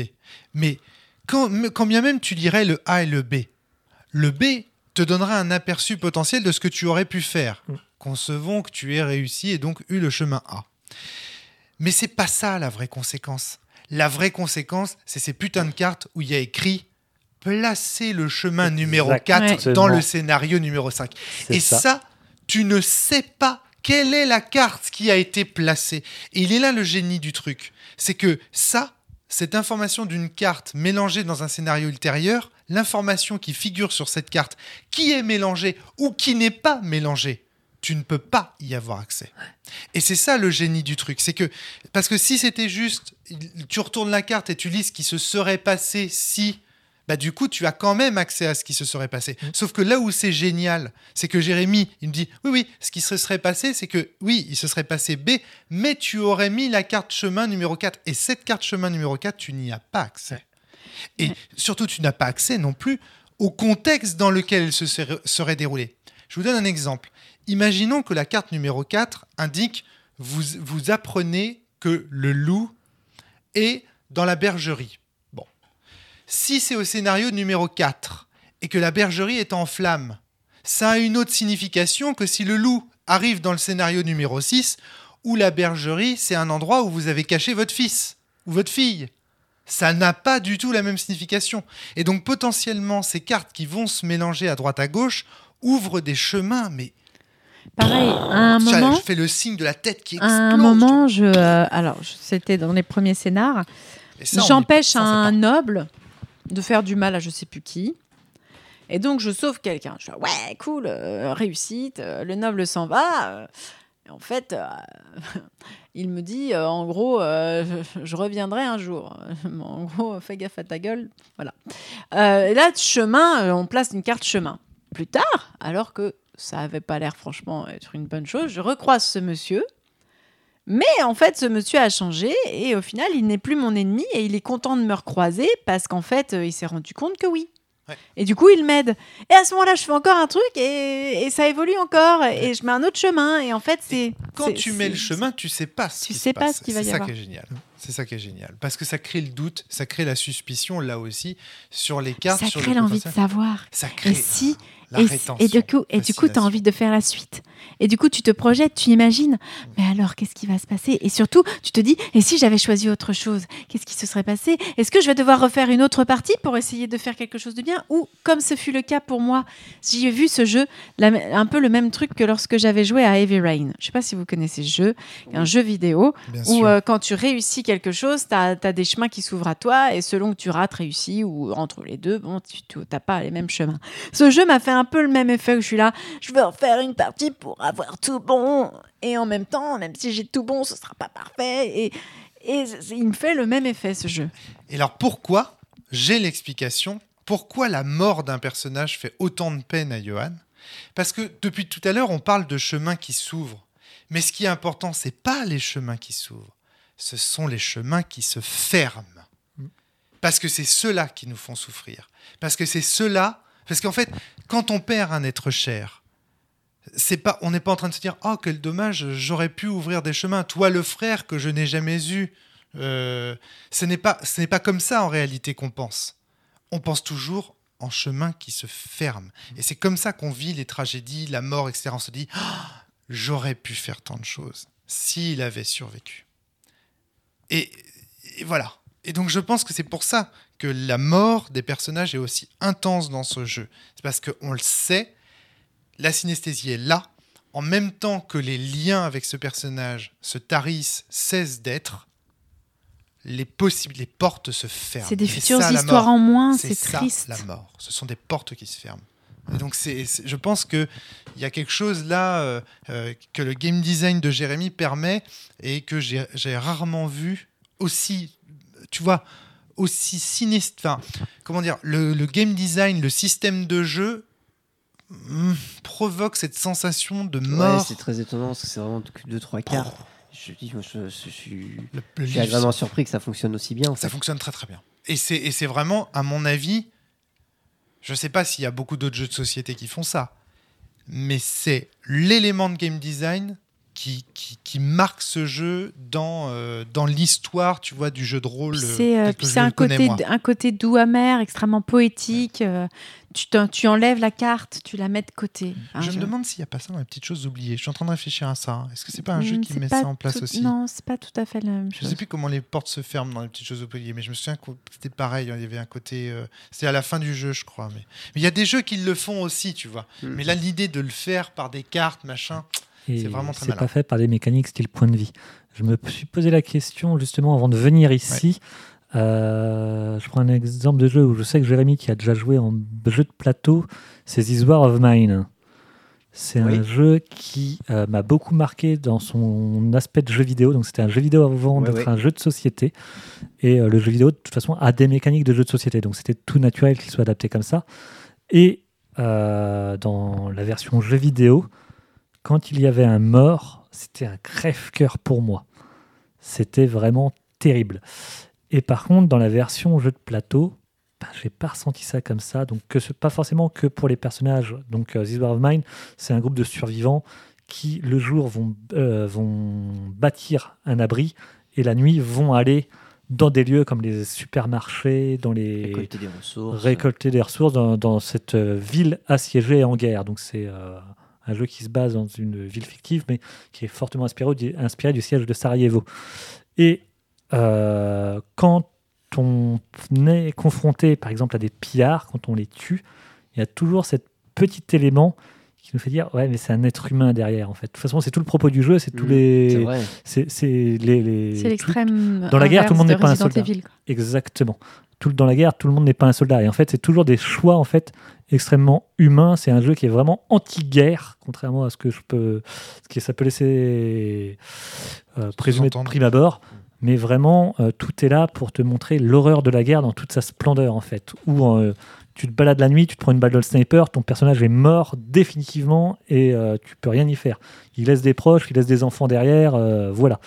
Et dans la version jeu vidéo, la façon donc c'est pareil, c'est blessure légère, moyen, grave de mémoire, après c'est la mort. C'est très transparent dans le jeu vidéo, ce qui fait que c'est un côté très naturel quand ils prennent des dégâts et qu'ils meurent. Dans le jeu de société, c'est très je lance des dés, je mets des marqueurs, j'enlève. Et ça déshumanise la mort. C'est très bizarre dit comme ça. Non, mais c'est très... Mais non.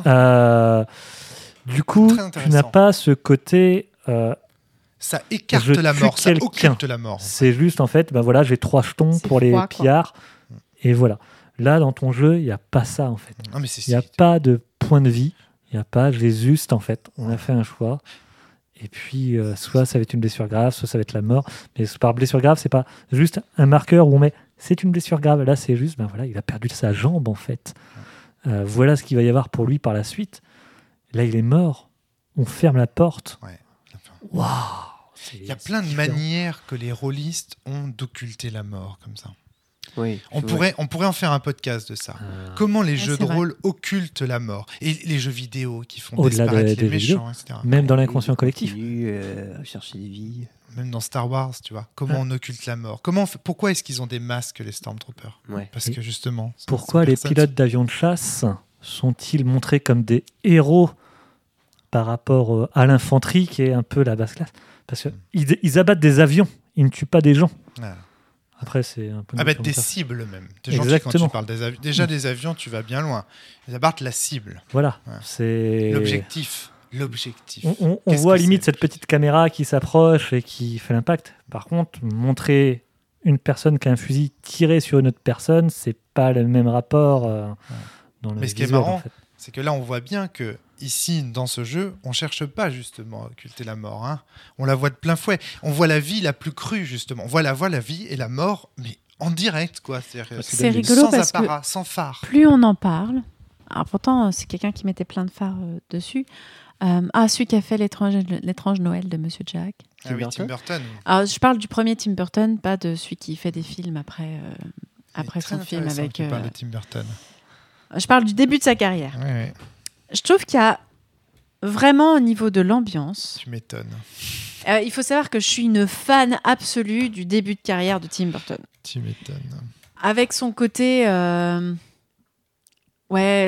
très doux, amer, très la mort est toujours là, elle est toujours vraiment présente et en même temps il y a de la poésie et on rigole quand même, mais elle est là, elle est sous-jacente et la vie même quand elle est drôle en fait, elle reste triste et il y a un côté comme ça dans ton jeu qui me touche à donf. C'est du Tim Burton plein la gueule. Je veux dire, Édouard aux mains d'argent, c'est quoi si ce n'est la confrontation entre le conformisme absolu et un personnage étrange qui débarque. Il peut vivre, il ne peut pas vivre. Celui avec la tête coupée.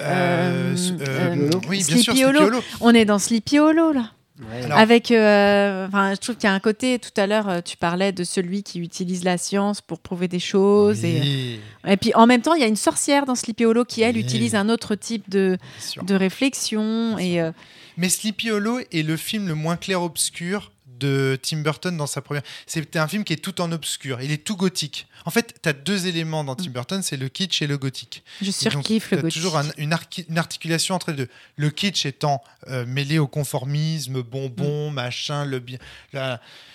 Et en face, le gothique, machin. Donc, tu as la confrontation des deux mondes. Ici, typiquement, c'est ça. La tension, l'éros, le thanatos, le kitsch, le gothisme, le conformisme, la ça t'a fait marginalité, quelque chose qu'on te compare à Tim Burton. En fait, j'y avais pas pensé. Alors, c'est vrai que Sleepy Hollow fait partie clairement des sources d'inspiration du jeu, dans l'ambiance en tout cas, sans avoir réfléchi que c'était Tim Burton. Donc c'est étonnant. Alors c'est que pour Tim ça que ça fait Burton, quelque mais chose, oui. parce que c'est un truc que j'avais jamais tilté et en même temps, c'est vrai que ce que vous dites, ça fait des liens. Ok. Tu verras que mes histoires de haut potentiel feront des liens aussi demain. Donc, mais bien sûr que si. Mais je t'en parlerai plus tard, en dehors des podcasts, parce que je pensais que tu allais me parler de ça beaucoup plus rapidement, mais c'est pas grave. Donc, je pensais à toi aussi, Johan, quand tu parlais des morts en jeu vidéo, à Shining Force. Tu te souviens de l'effet que ça fait de perdre un personnage à Shining Force sur Mega Drive ? Je n'ai pas eu la Mega Drive et je n'ai quasiment pas joué à des jeux Mega Drive. C'était un jeu en stratégie tour par tour avec des cases, tu vois. Et en fait, quand tu perdais un personnage, tu pouvais pas le ressusciter. C'était un des premiers jeux comme ça sur console où quand tu perdais un personnage, tu sais, t'avais pas cet onglet, oui. C'est bon, je vais le ressusciter. Alors la première fois que tu fais un combat, t'as l'habitude de tous les RPG, les persos, tu les ressuscites. De Phoenix, à l'auberge, machin. C'est ça. Tu vas à l'auberge, ça marche pas. Dans le pire des cas, il y a une petite fée qui tourne autour de toi pour te sauver. Tu fais, il n'y a pas d'objet pour ressusciter les persos, tu fais, putain, c'est quoi ce truc ? Et ben, qu'est-ce que tu fais ? T'éteins la console. T'éteins la console et tu recommences et tu dis, je ne veux pas en perdre un seul. Ça m'a fait ça à Pikmin.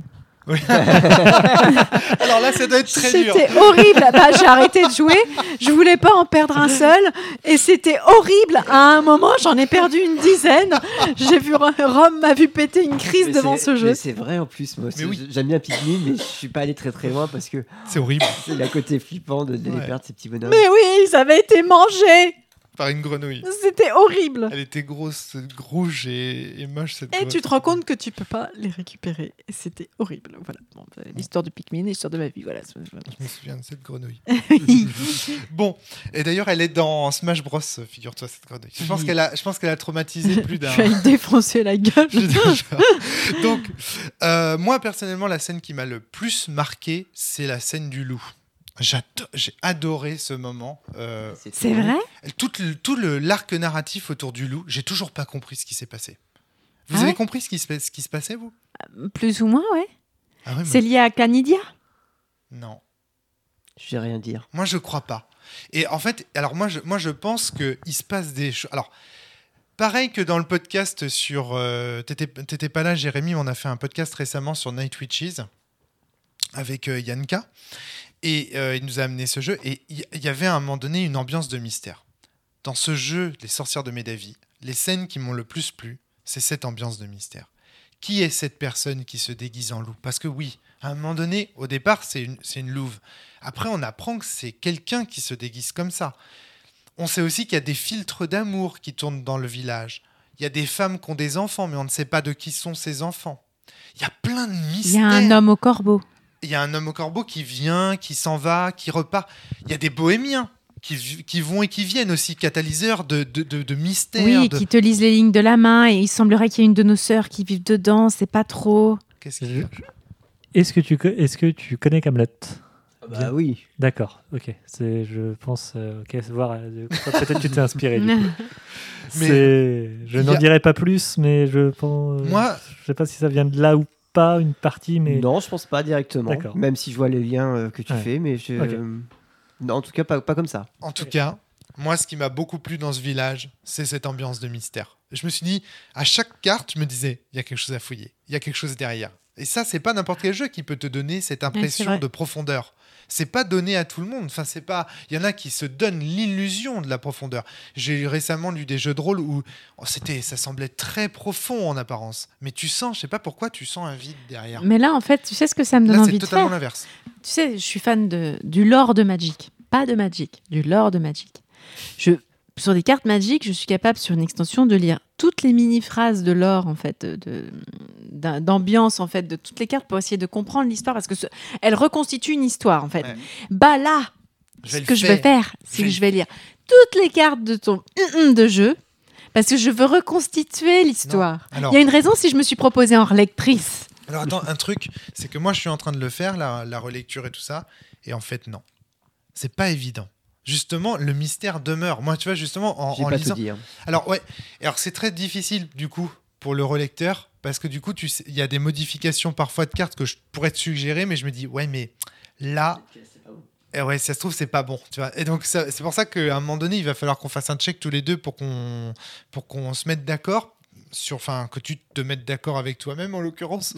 Mais tu vois, parce que là, il y a des moments où c'est pas clair, mais je me dis, mais est-ce que c'est pas clair parce que ceci ou est-ce que c'était pas clair parce que cela? Et il y a plusieurs possibilités. Tu vas essayer d'avoir des informations en lui disant que tu comprends Mais pas. exactement. Mais c'est trop fort, hein. Moi non plus, je comprends pas cette carte, Jérémy. Je n'imagine pas. Je vais le cuisiner, mais alors, je vais y mettre de l'ail. Ah là là là là là. Non, t'auras pas tout. Enfin, Non, j'en j'aurais sais pas rien tout. en fait. L'idée, c'est que oui, il y avait des éléments qui sont cachés, qui ont le but d'être cachés parce que justement, l'idée, c'est de trifouiller le truc. C'est pas parce qu'il a une. Si j'avais donné la solution, on aurait fait ouais, ok. Alors que le fait qu'il y ait un mystère. Moi, je sais pourquoi. Mais du coup, là, on est en train de donner peut-être envie à plein de gens de jouer à ce jeu. Est-ce que tu envisages de le sortir? Est-ce que je pourrais le faire jouer à des gens? Déjà, on va faire les corrections, histoire quand même d'avoir quelque chose de présentable. Après, il faudra trouver un moyen que ce jeu soit présenté, au moins le premier scénario au print and play, juste pour dire, bon, au moins c'est ça, c'est le projet. On verra par la suite ce que ça va donner. Si on va plus loin, ce n'est que des étapes. Il y a encore des choses à corriger. Il faudrait aussi que je regarde si c'est bien équilibré à 2 et 3 joueurs, parce que là, on l'a fait surtout un playtest à 4 joueurs. Mais bon, je me fais pas de soucis, on trouvera des trucs pour que ça soit équilibré. Mais voilà, je vais encore un petit peu l'enrichir. On va dire que là, on a fini la version alpha. Ok. Et on va faire en sorte qu'on se dirige vers une forme de bêta. Voilà où on en est. Ouais, je suis d'accord. Là, pour l'instant, on est encore loin de l'édition. Voilà, enfin, d'après ce que j'ai vu, il y a des trucs, tu vois. On en parlait avec Jérémy en préparation du podcast. C'est faut-il utiliser l'impératif ou l'infinitif? Par exemple, tu vois, est-ce qu'on dit prendre des cartes en bûche ou est-ce qu'on dit prenez une carte en bûche? Je dirais prenez moi-même. Tu vois, oui, bien sûr. Ça dépend en fait. Ça dépend comment elle reste de la carte. Ouais, puis ça dépend. Alors là. Ça, c'est clair que ça joue beaucoup. Le sens de la carte et la façon dont tu donnes. Ça va être un merdier à équilibrer et tout. Donc, c'est clair moi, que je propose des relectures orthographiques, mettons-nous d'accord. Ouais, pour tout le reste, Jérémy, vous vous démerdez. Je te le dis comme je le pense, tu te prépares de sacrées nuits blanches. Il est pas facile à mon avis, il sera pas facile. Ouais. Donc voilà. Mais il est top. Mais au moins, il pourra sortir. Par contre, je pense qu'une bêta pourra sortir rapidement en HCAN.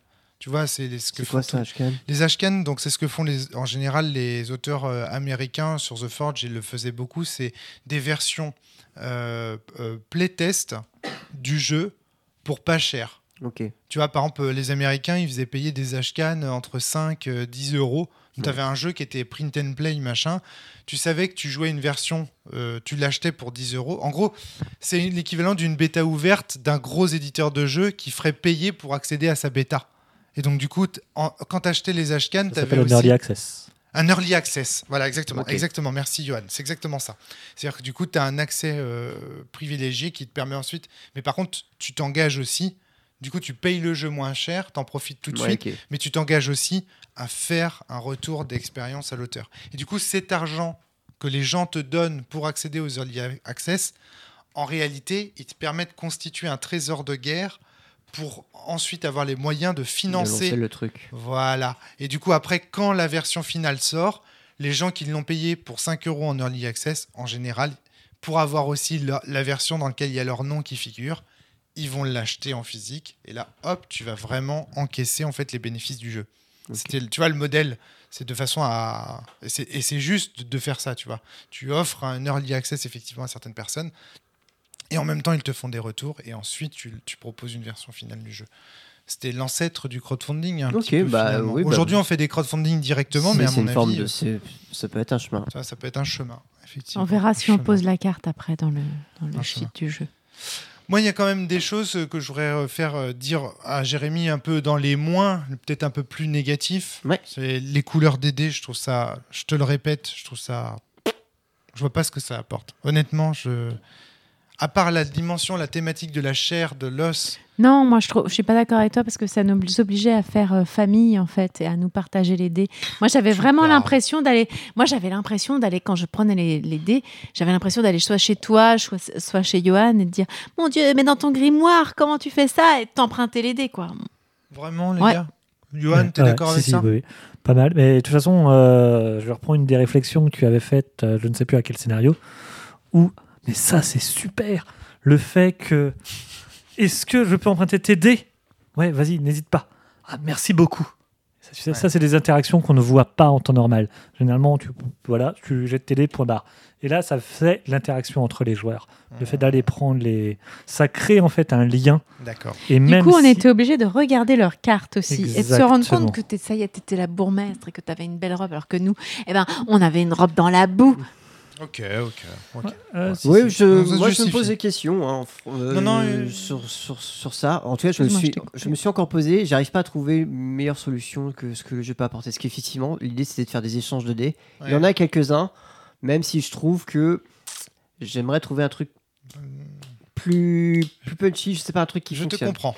Je Mais trouve ça un petit peu faible. Même, je suis d'accord avec vous qu'il y a effectivement cette sensation. Je suis d'accord avec vous que ça engendre des discussions entre les joueurs et que ça peut potentiellement donner du pouvoir à un joueur. Par exemple, qui peut dire oui, je te donne mes dés, mais uniquement si.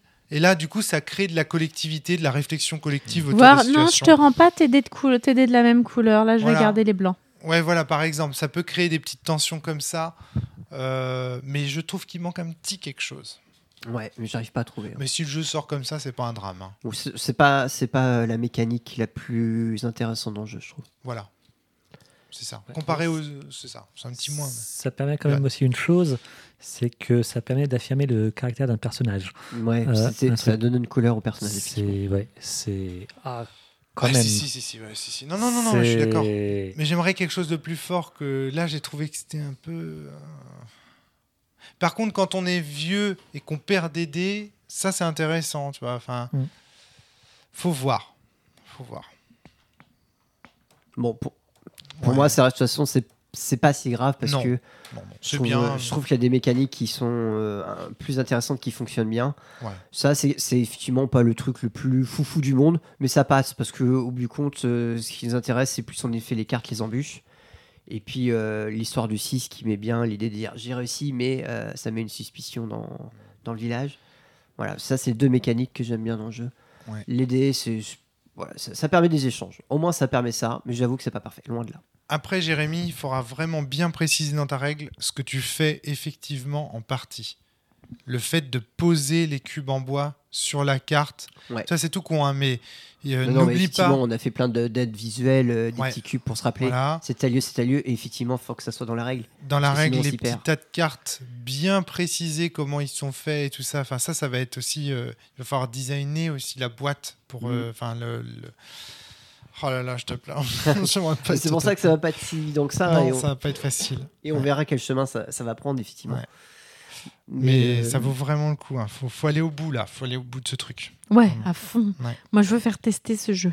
Ouais. Ça, c'est d'ores et déjà possible grâce aux cartes de Jérémy. On peut... ça, ce sera possible assez rapidement. C'est pour ça qu'un print and play, c'est possible. Même si ça ne sera pas parfait, il y aura sûrement des rajouts à faire par la suite, j'en sais rien, mais il y aura toujours cette possibilité de dire on peut au moins essayer le premier scénario ou les deux premiers scénarios. Ouais. Et voilà. À moi de bien préciser dans les règles. Ouais. Oui, n'oubliez pas les pions blancs, les pions verts, les cartes. C'est vrai qu'il serait bien les ranger tel paquet. Ouais. Attention, les numéros de cartes qui commencent par des lettres. Il faut bien distinguer les cartes chemin, des cartes narration, des cartes chapitre. Ouais. Parce que sinon, on va se mélanger et effectivement, j'ai mon petit classement de cartes qui ne permet pas de tromper. C'est vrai qu'en plus, il est... il est compliqué ton classement, là. Même dans les fichiers. Mais ça, c'est normal parce que c'est sans bazar. Ouais. C'est une fois que j'ai fait, c'est fini et je ne les ai pas remis dans l'ordre. Ouais. C'est pour ça que tu es paumé quand tu les vois. Ouais. Il faudrait que je les reclasse. Ouais. Tout ça, c'est des détails, mais quand on propose un print and play, il faut que ce soit vraiment print and play. Propre, effectivement, il ne faut pas qu'il soit assez. Donc, il faut un gros boulot. Oui. Gros dossier. Ouais, écoute, on a le temps. Tout à fait, mais je pense que ça peut être fait rapidement. Voilà, Flavie, est-ce que tu as des choses à ajouter? Johan? Non plus.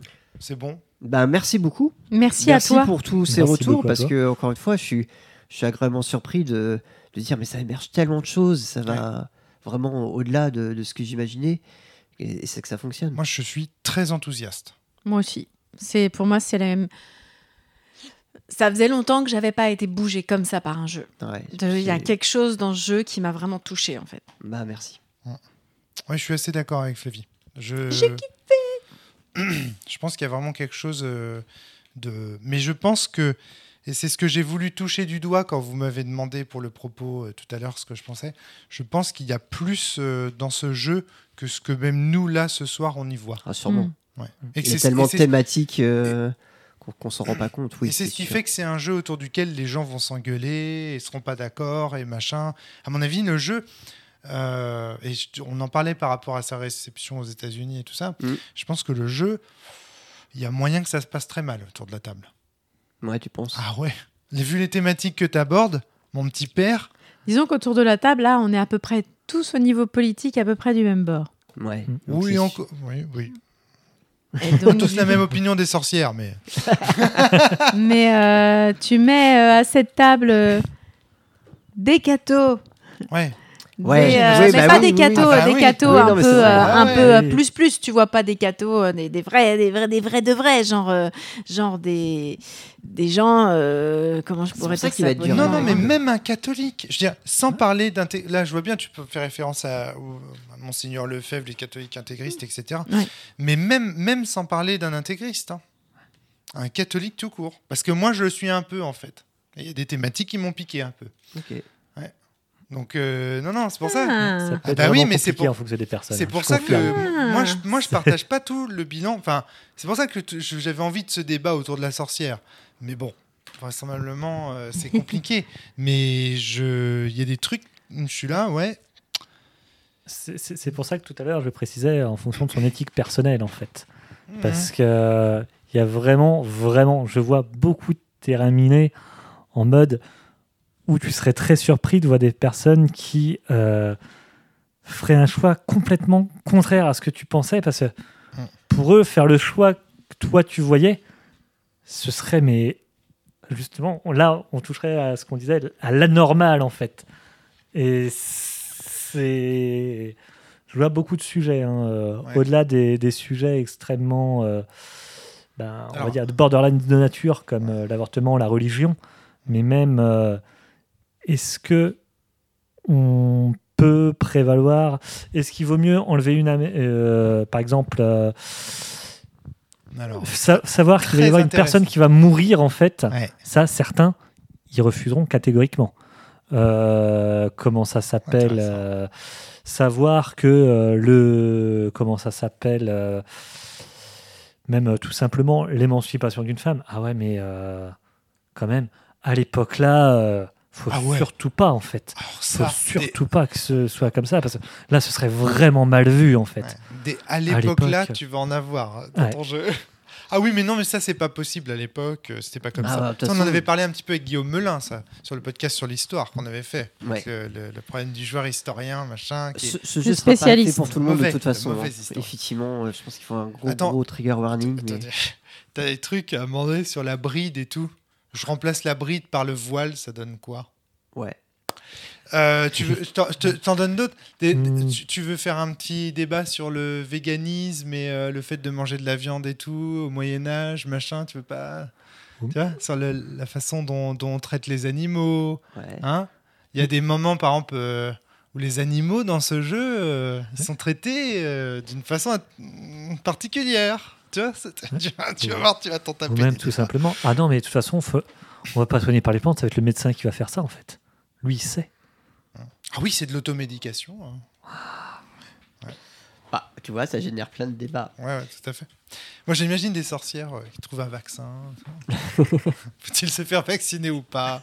Est-ce que les sorcières non vaccinées doivent être exclues des filles de Médavy? Bah, de toute façon, d'où l'intérêt aussi peut-être du coup d'un print and play, tu vois, pour les premiers scénarios, pour se dire, ce jeu est pas fait pour moi. Ah oui, c'est vrai. Oui, c'est vrai. C'est un ouais. Tu vois, tu comme les gens pas qui dans le piège de proposent des versions, comme on dit, des kits d'initiation pour, en tout cas, pour leur dire attention, les sujets sont abordés. Et voilà quoi. C'est vrai que moi j'avais fait ça pour Sens, par exemple. Ok. Ouais. J'avais dit voilà, je vous ai fourni un kit d'initiation hardcore. Voilà où ça va. Le scénario, il est volontairement extrêmement spoiler en plus sur la suite des événements et tout, de façon à dire aux gens voilà, on va là. Donc si ça sert à rien d'acheter le livre si vous n'aimez pas ce type d'histoire, voilà. Donc là c'est pareil, tu vas proposer Une hashcan, ça permet de... Ou un hashcan, je sais pas d'ailleurs. Comment ils disent, ça permet de... De pas se tromper et De pas se tromper, que les gens se sentent pas piégés par le jeu non plus. Ouais. Et donc du coup d'avoir plus de retours positifs que négatifs parce que du coup tu pièges pas des gens. Ça c'est intéressant aussi de ce point de vue-là. Bon, merci beaucoup Flavie, merci Johan, merci Jérémy, merci beaucoup. À très bientôt tout le monde. Portez-vous bien et surtout restez à la lisière.